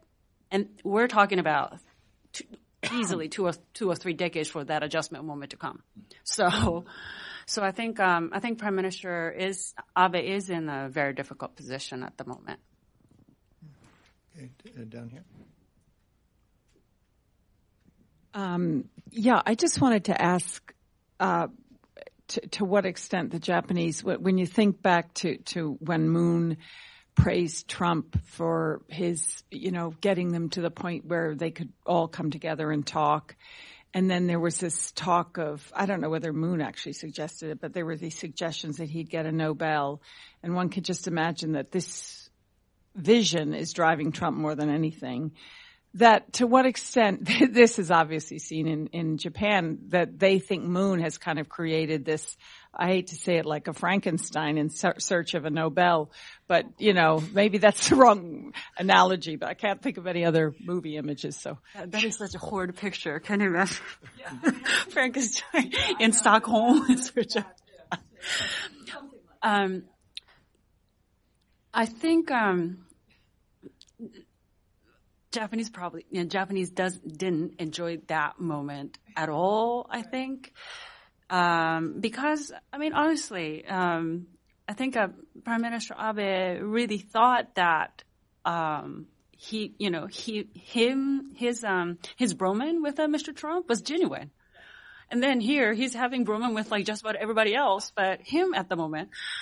But even that, I think South Korean especially, I'm not sure about President Moon himself, but the South Korean officials are quickly reminded that cannot be entirely relied upon.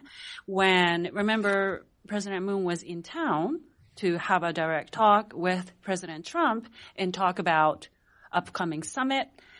He probably, as soon as his airplane departed the United States, President Trump said, "We're not going to Singapore." So that probably was a very stark reminder that this president is very unpredictable. And that is, frankly, what makes everybody nervous about Singapore, is that it's only going to be him and Kim Jong-un. And I think everybody's very nervous who will go into that room with Mr. Trump. Is it going to be Kelly? Is it going to be Mattis? Is it going to be Bolton? And what kind of a talking point will he be handed to? And can he stay on that script? I think that's what scares his own people and also other stakeholders in the region, including Japan and South Korea. Are there discussions between the Japanese and the South Koreans about the craziness of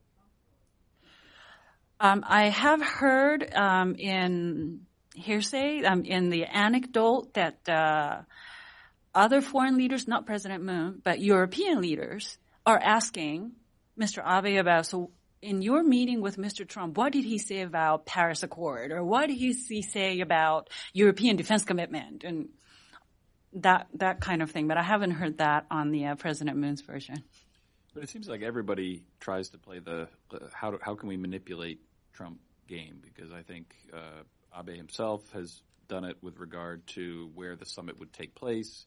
It was moving towards a Panmunjom kind of site for a little while, and there are reports and stories that Abe personally lobbied against that because you don't want to be in the shadow of Moon. That's where Moon had his. You want to do your own. You brought him to the table with all your pressure, your maximum pressure. You're in the position of strength. He should come to you, et cetera, et cetera. So everybody plays to Trump's ego and in their own way. So I think it's kind of fair game, and as far as that goes. Yeah, but I think on the unpredictability of the summit is we don't know what's going to happen. I mean, you never know in a summit, when you have two leaders, especially if it's countries that don't get along, human dynamics or surprises or someone backtracking on agreed upon text, I mean, you never quite know how things will go, although normally you try to script it so there are no surprises.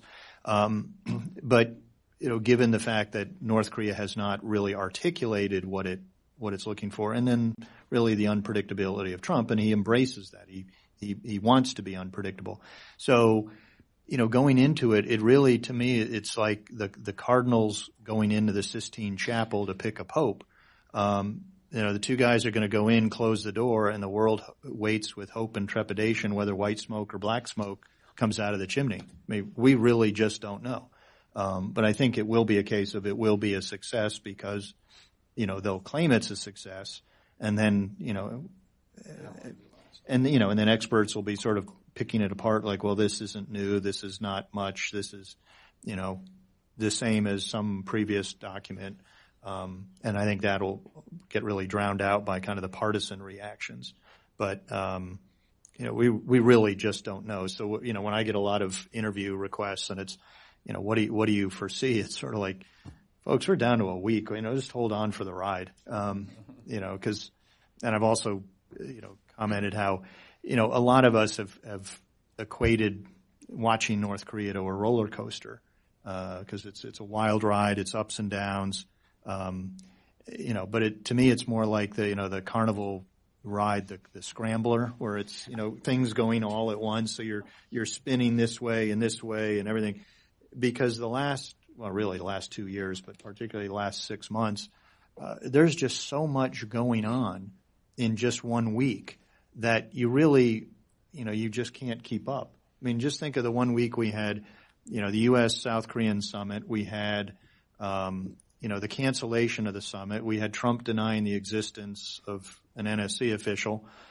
We had, the summit being pretty much back on. You had Kim Yong-chol. We had, a bunch of other tariffs. I mean, a whole bunch of things in one week.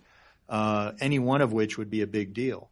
And I also remember even the Inter-Korean summit, when you're sort of trying to absorb that, then Kim Jong-un had, I think, 3 more big announcements that weekend of, closing nuke sites. Oh, you want to have inspectors and a couple others.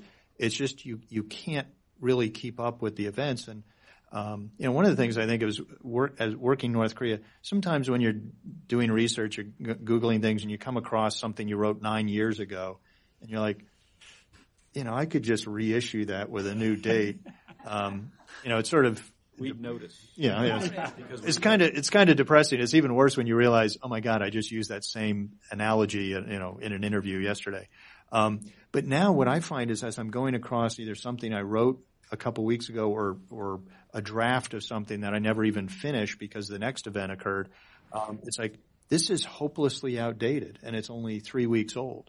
So, you're really just trying to hold on for the ride. And I mean, at this point, it's, especially because it's such a short time before the summit, we don't know. I mean, at this point, making predictions is just wait for the game to start. We'll get you a seatbelt for your office chair. Right. Yeah. And I think if two leaders don't get into fist fight, I think that we will call it a success, right? Right. Do you have a last question, perhaps? Hello, my name is Soho, and I used to work for U.S. Korea Institute, and something happened. Yeah. So my question is about abductee issues. So when the Rescue Association and family members of abductees visited D.C. last month, they stretched at how Trump-Kim summit may be the last opportunity to solve the issue. So I was wondering how widely shared is that view, like to see the Trump-Kim summit. If it's to be successful, then there will be no opportunity to bring up that abductee issue anymore. Thank you. I'm sure family feels really strongly about that. And if you're with the family in any supporting role of that visit, you will probably come out with a similar impression. But from Japan's point of view, Japan had the agreed upon process with the North Korean government, which North Korea side abandoned. So it is up to them to come back and pick up from where they left off, which was about 2 or 3 years. It's 2018 now. My gosh, so it was 3 or 4 years ago. So I don't necessarily think that if President Trump didn't raise it, it will be the end of the abduction issue. I mean, it would. I mean, Prime Minister Abe continues to hold that very close. It's a near and dear close to his heart. So he will look for any potential chance to resuscitate that process. But I think that when there's so much going on around nuclear weapons, and he also has to make sure that Mr. Trump doesn't walk away being happy about denuclearization and the disarmament of the ICBM. Short and medium range ballistic missiles are actually, like panelists on our prior panel all alluded to, are more important for Japan's own security. So there are a lot of issues that are at play here. So of course, from family's perspective, if this issue is not raised at the summit, that's the end. I don't necessarily think that. I don't think Prime Minister Abe thinks that. I don't think Japanese government as a whole doesn't think that. I would add to that, too. At the end of the day, the abductee issue is a bilateral issue between Japan and North Korea. The U.S., it's important for the U.S. to table it. From the Japanese perspective, it's important for the U.S. to table it, to get the North Korea to even acknowledge that they should talk about it. But at the end of the day, it is a bilateral issue. And so, you know, I'm of the opinion that Yuki is that this is not the last attempt. But moving forward, if Prime Minister Abe does ever get a meeting with Kim and they start moving in the direction of normalization talks, that would definitely be something as part of a package with Japan paying war reparations and possibly for some resolution of the abductee issue. I mean, there's a number of things that you could think about for, negotiated agreement on that. But whether or not it's not going to get resolved right now, like next week. Nobody should get their hopes up about that. Whether he raises it or not, that's the big $1 million question. Well, recently I was asked by a journalist, who were making reference to all the twists and the turns and the policy reversals and the surprises, and just the difficulty in making predictions. And he said, so given all these twists and turns and surprises, what are you looking for in the run-up to the summit in Singapore? And I replied, I'm looking for a full bottle of single malt scotch, because that's the way we're going to get through this. So that's right now my priority list this late in the day. So anyway, please join me in thanking our three experts. I think we had a really stupendous session.